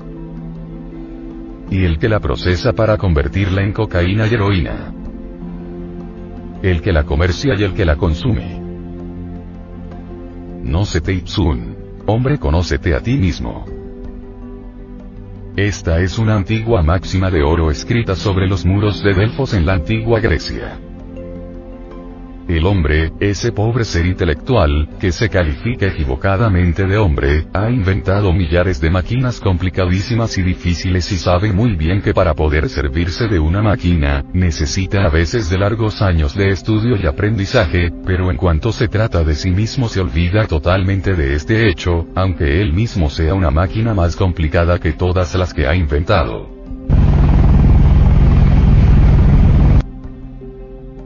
No hay hombre que no esté lleno de ideas totalmente falsas sobre sí mismo y lo más grave es que no quiere darse cuenta que realmente es una máquina. La máquina humana no tiene libertad de movimientos, funciona únicamente por múltiples y variadas influencias interiores y choques exteriores. Todos los movimientos, actos, palabras, ideas, emociones, sentimientos, deseos de la máquina humana, son provocados por influencias exteriores y por múltiples causas interiores extrañas y difíciles. La máquina intelectual es un pobre títere parlante con memoria y vitalidad, un muñeco viviente que tiene la tonta ilusión de que puede hacer, cuando en realidad de verdad nada puede hacer. Imaginad que ese muñeco puede cambiar de dueños a cada momento. Debéis imaginar que cada dueño es una persona distinta, tiene su propio criterio, su propia forma de divertirse, sentir, vivir, etcétera, etcétera. Un dueño cualquiera queriendo conseguir dinero apretará ciertos botones y entonces el muñeco se dedicará a los negocios, otro dueño media hora o varias horas después tendrá una idea diferente y pondrá a su muñeco a bailar y a reír y un tercero lo pondrá a pelear, un cuarto lo hará enamorar de una mujer, un quinto lo hará enamorar de otra, un sexto lo hará pelearse con un vecino y creará un problema de policía y un séptimo le hará cambiar de domicilio. Así el pobre ser intelectual, querido oyente, un muñeco mecánico como el de nuestro ejemplo, cree que hace cuando en realidad nada hace, es un títere de carne y hueso controlado por una legión de entidades energéticas sutiles que en su conjunto constituyen eso que se llama ego, yo psicológico o defectos psicológicos. Ahora comprenderás, fino oyente, lo irresponsable que son las personas que forman esta cadena de seres inconscientes que manejan el narcotráfico.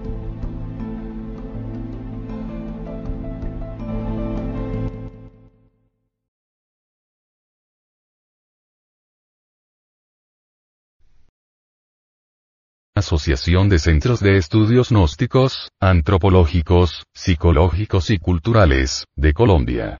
A.C. Te invitamos a visitar nuestro luminoso portal en Internet. www.acegap.org www.acegap.org.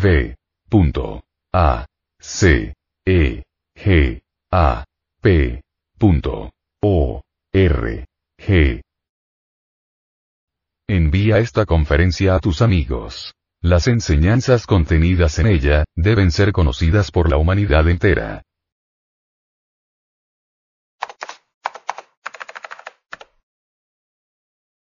Lectura en movimiento. Difusión sin fronteras.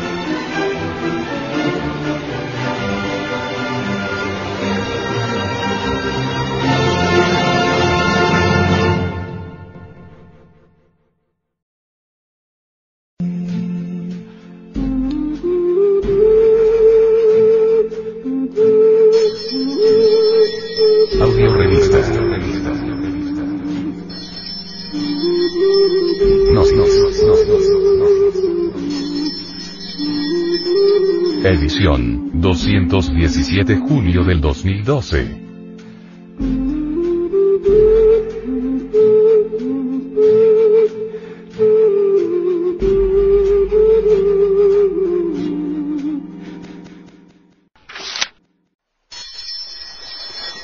Frente Mundial de Salvación del Planeta.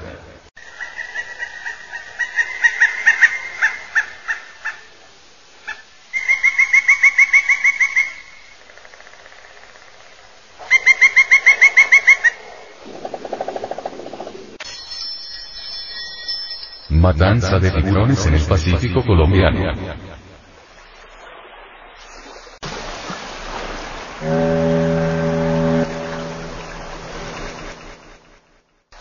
La alta consejera de Colombia para la gestión ambiental, Sandra Besudó, denunció la implicación de tripulantes costarricenses en la muerte de tiburones.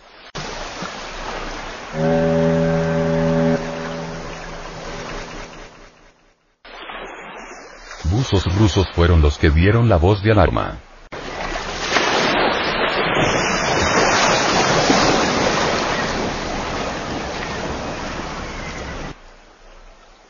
Los buzos detectaron que al menos 10 pesqueros ilegales costarricenses se encontraban en el área y cuando se sumergieron no vieron animales vivos, según explicó Besudó.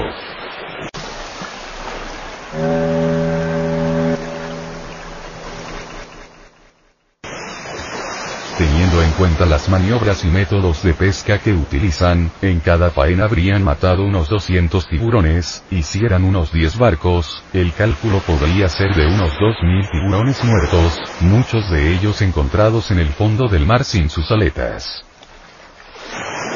La isla de Malpelo, santuario de fauna y flora donde fueron encontrados los escualos, fue declarado Patrimonio de la Humanidad por la UNESCO.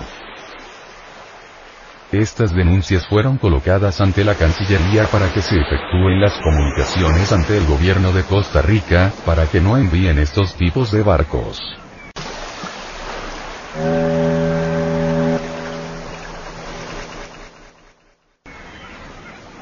En la isla de Malpelo sobreviven algunas especies marinas en peligro de extinción, por lo que la Armada Nacional aumentó las labores de vigilancia en los últimos años. Besudó explicó, precisamente por esto, que desde finales de septiembre no han podido llevar las tareas de control porque las lanchas estaban siendo reparadas.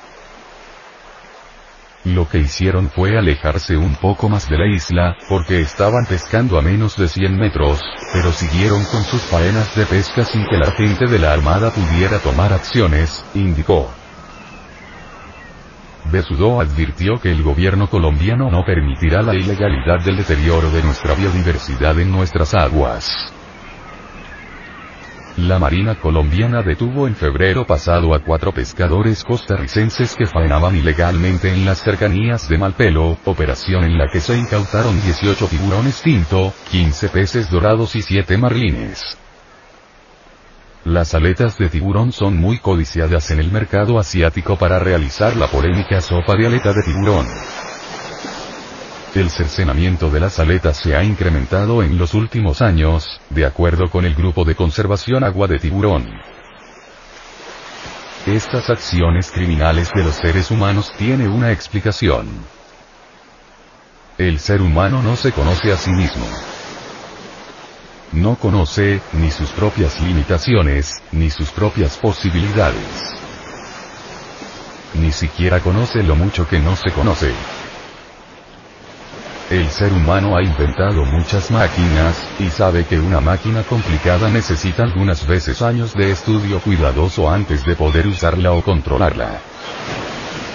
Pero no aplica este conocimiento a sí mismo, aunque él mismo sea una máquina mucho más complicada que cualquiera de las máquinas que ha inventado.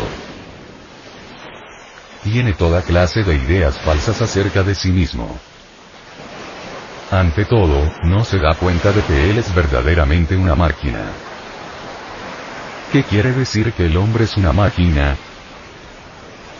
Quiere decir que no tiene movimientos independientes, ni dentro ni fuera de él. Es una máquina que es puesta en movimiento por influencias internas y por impactos exteriores. Todos sus movimientos, acciones, palabras, ideas, emociones, humores y pensamientos son producidos por influencias exteriores. Por sí mismo, es tan solo un autómata con cierta provisión de recuerdos de experiencias previas y cierta cantidad de energía de reserva. En verdad, si queremos comprender todas las asquerosidades, todos los delitos que el ser humano comete contra el planeta, es indispensable captar que él es una máquina, que no es dueño de sí mismo, pues no posee la facultad de hacer. Pero él no se da cuenta de ello y se atribuye la capacidad de hacer. Esta es la primera cosa falsa que el hombre se arroga. Esto tiene que comprenderse con toda claridad. El ser humano no puede hacer. Todo lo que el hombre cree que hace, en realidad le sucede. Sucede exactamente como cuando llueve o nieva.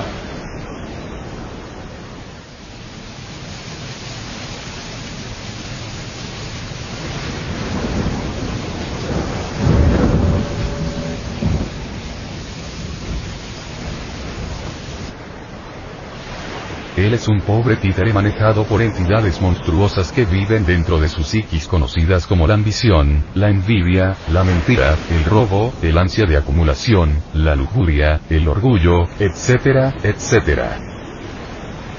Son tantos que si tuviera paladar de acero y lengua de hierro no alcanzaría a enumerarlos cabalmente.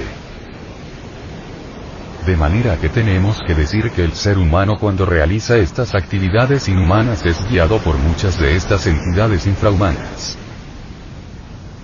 El ser humano no puede moverse, pensar o hablar de modo propio. Es una marioneta tirada de aquí y de allá por hilos invisibles. Si esto llegara a comprenderlo puede conocer más sobre sí mismo, y tal vez entonces las cosas comiencen a cambiar para él. Pero si no puede darse cuenta ni comprender su total mecanicidad, o si no quiere aceptarla como un hecho, no puede aprender nada más y las cosas no pueden cambiar para él. Así, pues, el ser humano es una máquina, pero una máquina muy peculiar. Es una máquina que, en las circunstancias adecuadas, y con el tratamiento adecuado, puede saber que es una máquina. Al darse plena cuenta de ello puede encontrar los medios para dejar de ser una máquina. Ante todo, el ser humano debe saber que él no es uno. Él es muchos. No tiene un yo permanente e inmutable. Él es siempre diferente. En un momento es uno, en el siguiente momento es otro, en el tercer momento es un tercero, y así sucesivamente, casi sin término. La ilusión de unidad o unicidad se crea en el hombre, ante todo, por la sensación de un cuerpo físico, luego por su nombre, que en casos normales siempre sigue siendo el mismo, y tercero, por cierto número de hábitos mecánicos que le son implantados por la educación o los adquiere por imitación. Al tener siempre las mismas sensaciones físicas, al oír siempre el mismo nombre, y al notar en sí mismo los mismos hábitos e inclinaciones que tenía antes, se cree ser siempre el mismo. En realidad no hay unidad en el hombre y no hay un centro de control, ni un yo permanente.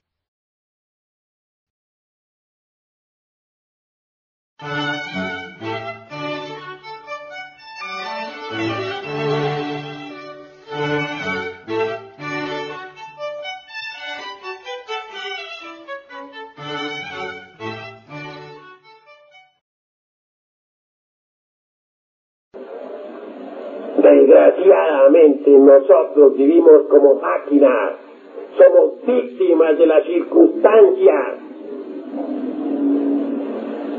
No hemos aprendido a determinar circunstancias, antes bien somos víctimas de ellas. Somos como leños arrojados en el furioso mar de la existencia. Vamos de aquí para allá sin saber de dónde venimos ni para dónde vamos.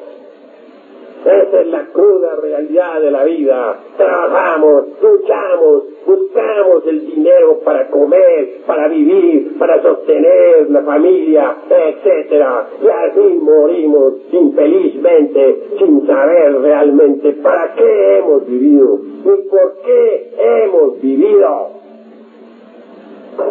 Ha llegado el momento en que nosotros nos volvamos más serios, porque hasta ahora no hemos aprendido a ser serios. Somos el producto del ambiente. Repetimos lo que otros dicen, hacemos lo que otros hacen, verdaderas máquinas sin ton ni son, leños arrojados entre el furioso mar de la existencia. Tenemos nosotros métodos en nuestra escuela por medio de los cuales ustedes podrán ver, oír, tocar y palpar esto que estamos diciéndoles. Los invitamos de verdad a venir a nuestros estudios.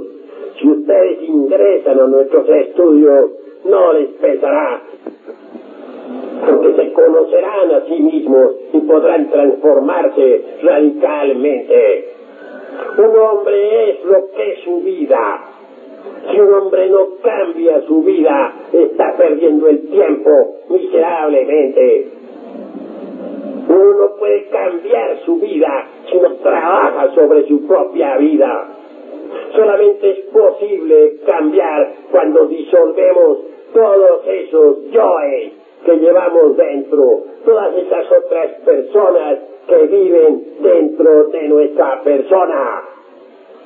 Si así procedemos, veremos cómo se terminará la ley de recurrencia para nosotros.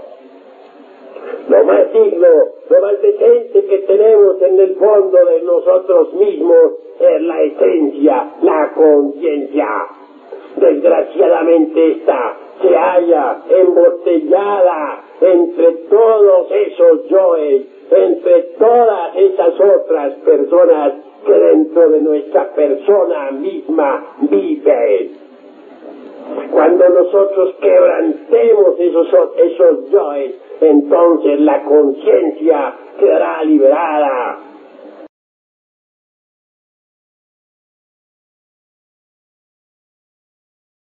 Asociación de Centros de Estudios Gnósticos, Antropológicos, Psicológicos y Culturales, de Colombia.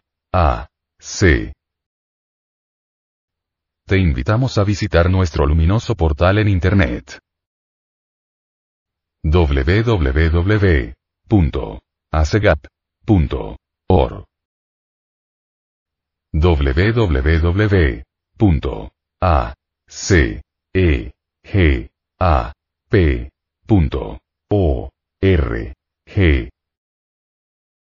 Envía esta conferencia a tus amigos. Las enseñanzas contenidas en ella deben ser conocidas por la humanidad entera.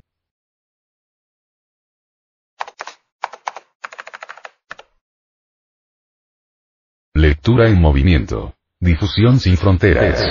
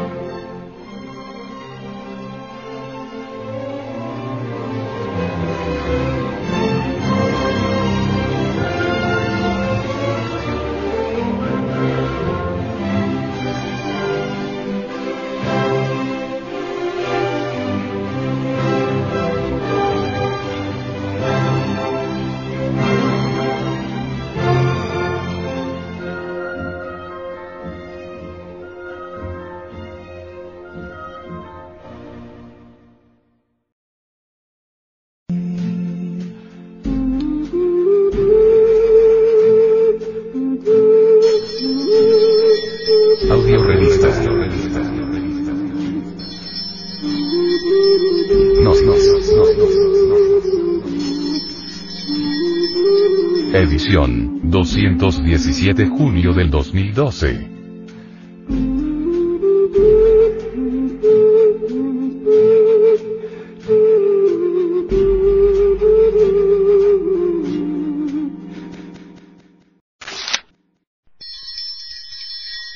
La sabiduría oculta.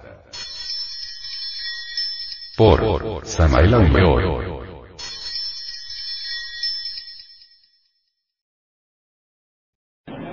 Amigos, desde esta tribuna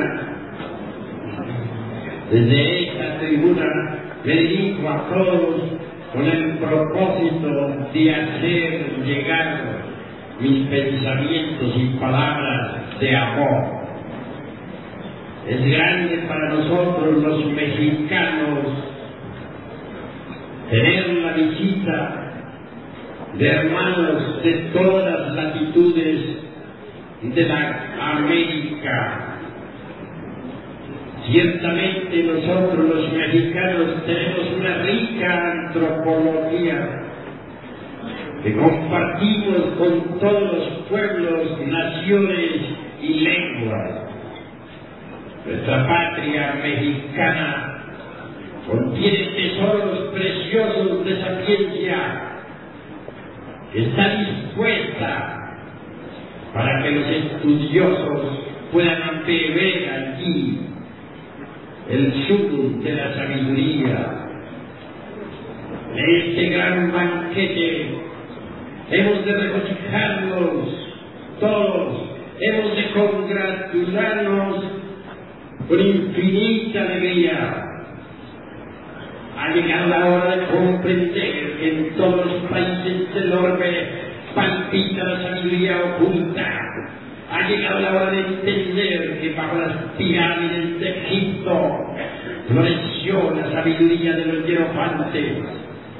Ha llegado el momento de saber que en las pirámides de Teotihuacán aún se escucha el verbo que resuena de los antiguos maestros de Aragua. En nombre de la verdad he de decir que la sapiencia cósmica cuye y palpita en todo lo que es, en todo lo que ha sido, en todo lo que será. A través del tiempo distintos hierofantes del saber resplandecieron en la noche profunda de todas las edades. Ahora, Hermes Trismegisto, el 3 veces grande dios civil de todo, grabando su sapiencia en la tabla esmeraldina. Ahora, los grandes sabios de la antigua Grecia, enseñando a las multitudes desde los misterios de Leusis.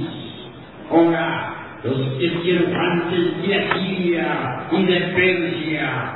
Ahora, los sacerdotes incas, que brillaban como soles resplandecientes en el alto Cusco, Perú. Ahora, la sapiencia soberana de los grandes sacerdotes de Anáhuac, el arte magistral de nuestros artistas toltecas de la lejana Tumbes. Así, por aquí, por allá y acullá resplandece la sabiduría de todas las edades. La sabiduría oculta. Existe una gran diferencia entre la antropología meramente profana y la antropología gnóstica. La antropología meramente profana, mediante las asociaciones de tipo intelectivo, saca deducciones lógicas que pueden no estar de acuerdo en realidad de verdad con los principios esoteristas de Anáhuac o de los toltecas o del Egipto, etc. Pero la sabiduría gnóstica, la antropología gnóstica, basada en reglas precisas y en principios tradicionales eternos, sabe extraer de las piedras arcaicas toda sapiencia esotérica. Así pues, debemos diferenciar entre la antropología gnóstica y la antropología meramente intelectiva. Este es un momento de confusión. La humanidad se encuentra en estado caótico. Hay crisis mundial y bancarrota de todos los principios morales. La gente se han lanzado a la guerra, unos contra otros y todos contra todos. En este momento de confusión mundial y de bancarrota de todos los aforismos y principios herméticos, no nos queda más remedio que ahondar en las sabidurías del pasado, extraer de entre los códices la orientación precisa para guiarnos en el momento presente, beber en la fuente tradicional de la augusta sabiduría de la naturaleza, buscar los primeros cauces de la sapiencia cósmica. El momento ha llegado en que nosotros debemos volver nuevamente a estudiar los libros clásicos, pero con ojo avisor, sabiendo sacar de entre la letra que mata el espíritu que da vida. El hombre en sí mismo es un misterio. Los antiguos dijeron: no se te ipsum, hombre, conócete a ti mismo y conocerás al universo y a los dioses. Ha llegado la hora de investigarlos a fondo, de salir al encuentro de nuestro propio destino, de ahondar en las profundidades de sí mismos. A través de diversos estudios antropológicos y psicológicos, llegamos a la conclusión lógica de que el animal intelectual equivocadamente llamado hombre, en realidad de verdad, no es el hombre. Incuestionablemente, si colocamos a un hombre y a un animal intelectual frente a frente, veremos que físicamente se parecen, mas si los observamos psicológicamente, podremos anotar cuán distintos son. El momento ha llegado en que nazca el hombre dentro de nosotros mismos, aquí y ahora.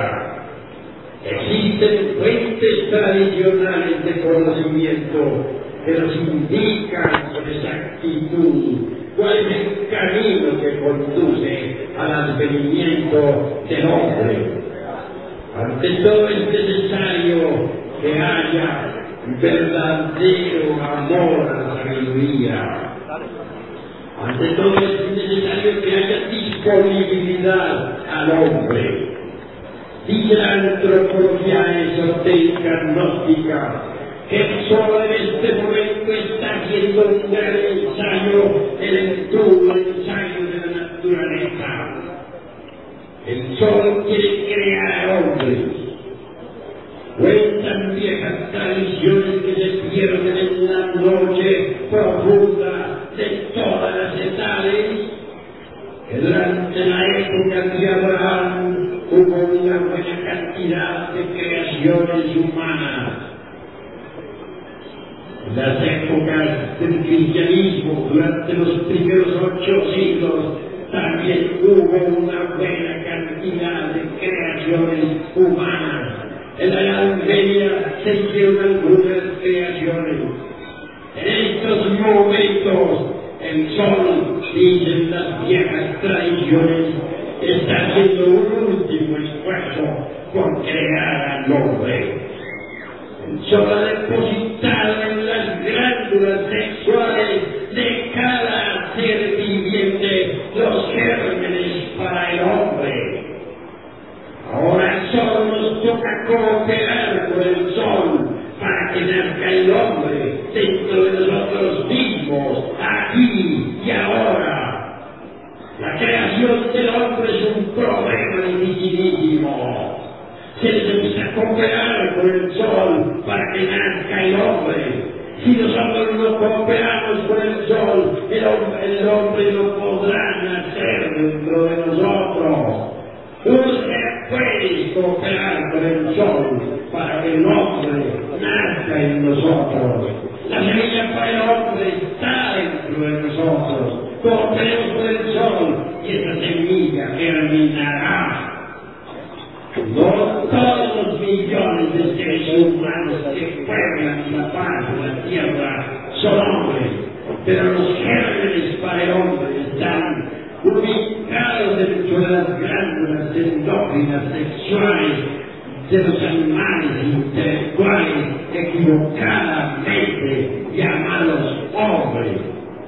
Así como la mariposa se forma dentro de su oruga, así también dentro del animal intelectual puede germinar el hombre. No es por medio de la evolución como el hombre puede nacer en nosotros. Es a través de la revolución de la conciencia. Quienes preconizan el dogma de la evolución como fundamento de la autorrealización íntima del ser, están perfectamente equivocados. Solo a través de la revolución de la conciencia puede nacer el hombre dentro de cada uno de nosotros. Federico Nietzsche habla del superhombre. Olvidó Federico Nietzsche que antes que el superhombre resplandezca sobre la faz de la tierra, debe nacer el hombre. Los antiguos náhuatl dijeron: los dioses crearon a los hombres de madera y después de haberlos creado, los fusionaron con la divinidad. Luego añade un códice: no todos los hombres logran fusionarse con la divinidad. Obviamente, primero debe nacer el hombre mediante la creación de los cuerpos existenciales superiores del ser. Después, posteriormente, integrarse con la divinidad. Cuando el hombre se integra con la divinidad, nace el superhombre. El superhombre resplandece en la noche de los siglos, brilla sobre las cumbres majestuosas del Calvario, asombra a las gentes del Monte Negro, se estremecen las pirámides cuando escuchan su verbo, resuena maravillosamente en las cátedras de Pitágoras, vibra extraordinariamente sobre las pirámides de Egipto y de Yucatán. Como un sol hace resplandecer el alto Cusco del Perú. El superhombre brilla por un instante y luego desaparece entre las multitudes. El superhombre está más allá del bien y del mal. Conoce lo bueno de lo malo y lo malo de lo bueno. Al superhombre le crucifican 3 traidores: Judas, Pilatos y Caifás. Al superhombre le odian 3 clases de gente: los escribas, los sacerdotes y los ancianos del templo. Los escribas, es decir, los intelectuales, le abominan porque no encaja dentro de sus dogmas, dentro de sus teorías. Los sacerdotes lo excomulgan porque no caen dentro de sus sectas. Y por último, los ancianos lo abominan porque se sale de sus viejas costumbres reaccionarias y conservadoras.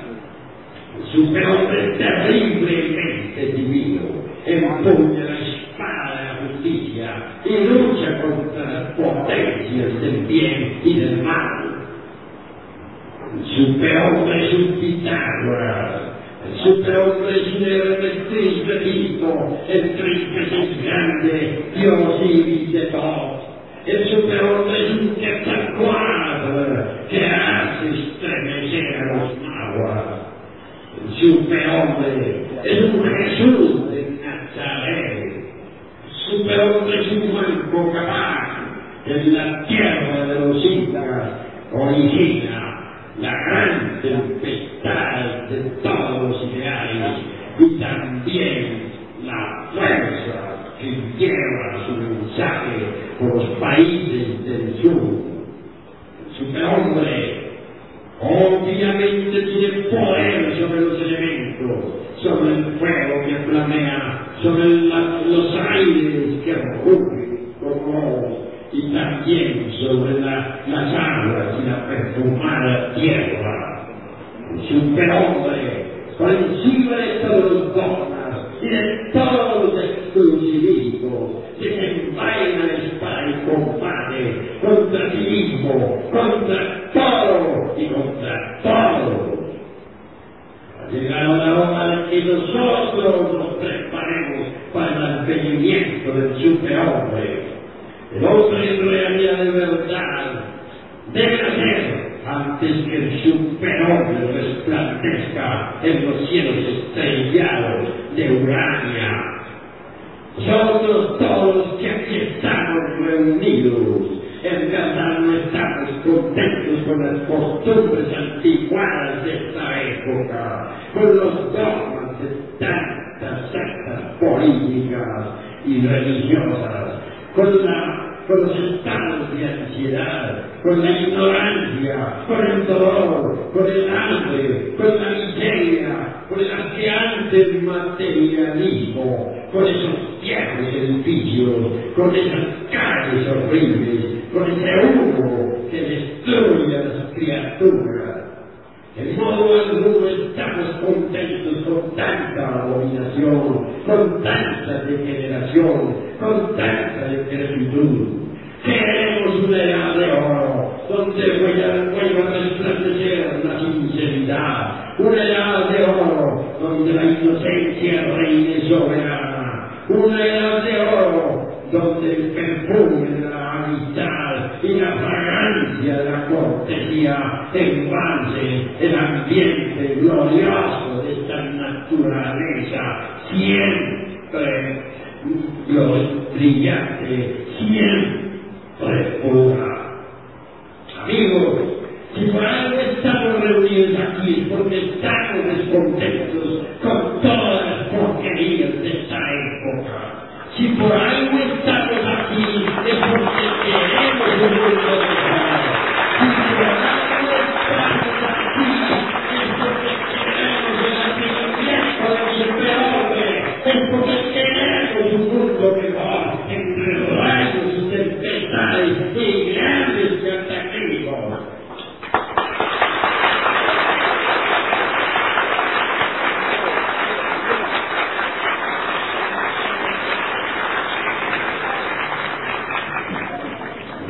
No más teorías reaccionarias y anticuadas. Queremos la revolución de la conciencia. Queremos un mundo de rebeldes inteligentes. Queremos en verdad hacer arder la antorcha de los genios de las pirámides de Teotihuacán y de Egipto y la sapiencia de Grecia y de Roma sobre la faz de la tierra.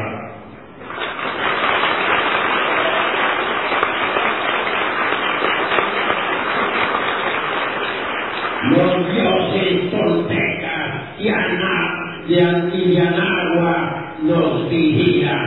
Los dioses mayas no han muerto. Quetzalcóatl se va a rendir ante la corrupción de esta época perversa.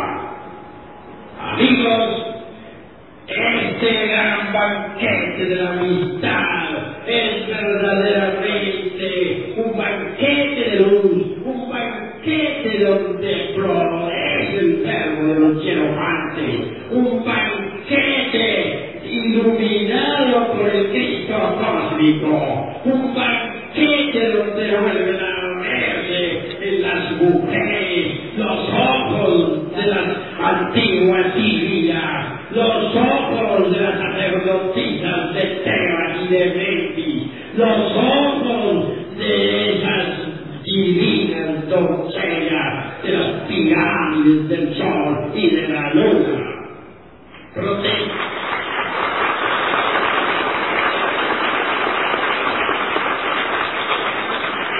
protestamos contra esta negrera perversa y nos preparamos trabajando nosotros mismos sobre sí mismos para poder formar parte de un nuevo éxodo. Día llegará en que todos ustedes tendrán que salir de entre el fuego y las llamas, de entre el fuego y el humo, entre terremotos y maremotos, rumbo a una isla sagrada en el océano Pacífico.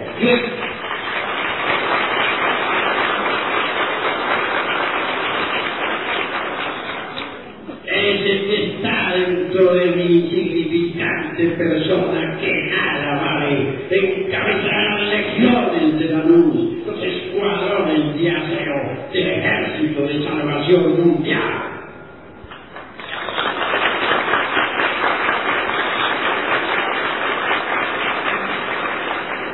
El movimiento gnóstico internacional avanza victorioso sobre la faz de la tierra y con sus pasos hace estremecer este mundo podrido. Ya nada ni nadie podrá detenernos ante esta marcha luminosa y triunfal.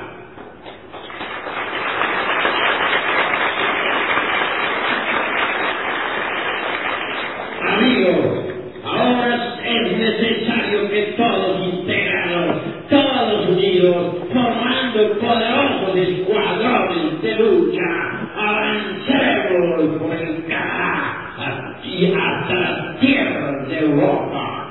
Vamos a desconcertar a los tiranos y a desenmascarar a los traidores que tienen este mundo en tinieblas ante el veredicto solemne de la conciencia pública.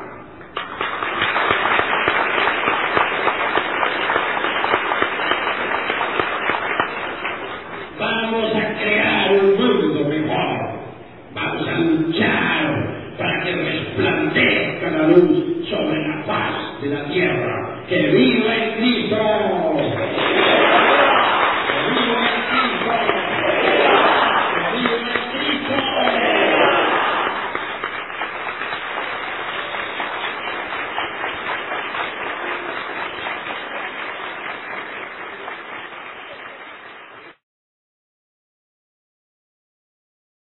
Asociación de Centros de Estudios Gnósticos, Antropológicos, Psicológicos y Culturales, de Colombia. A.C. Te invitamos a visitar nuestro luminoso portal en Internet. www.acegap.org www.acegap.org. Envía esta conferencia a tus amigos. Las enseñanzas contenidas en ella deben ser conocidas por la humanidad entera.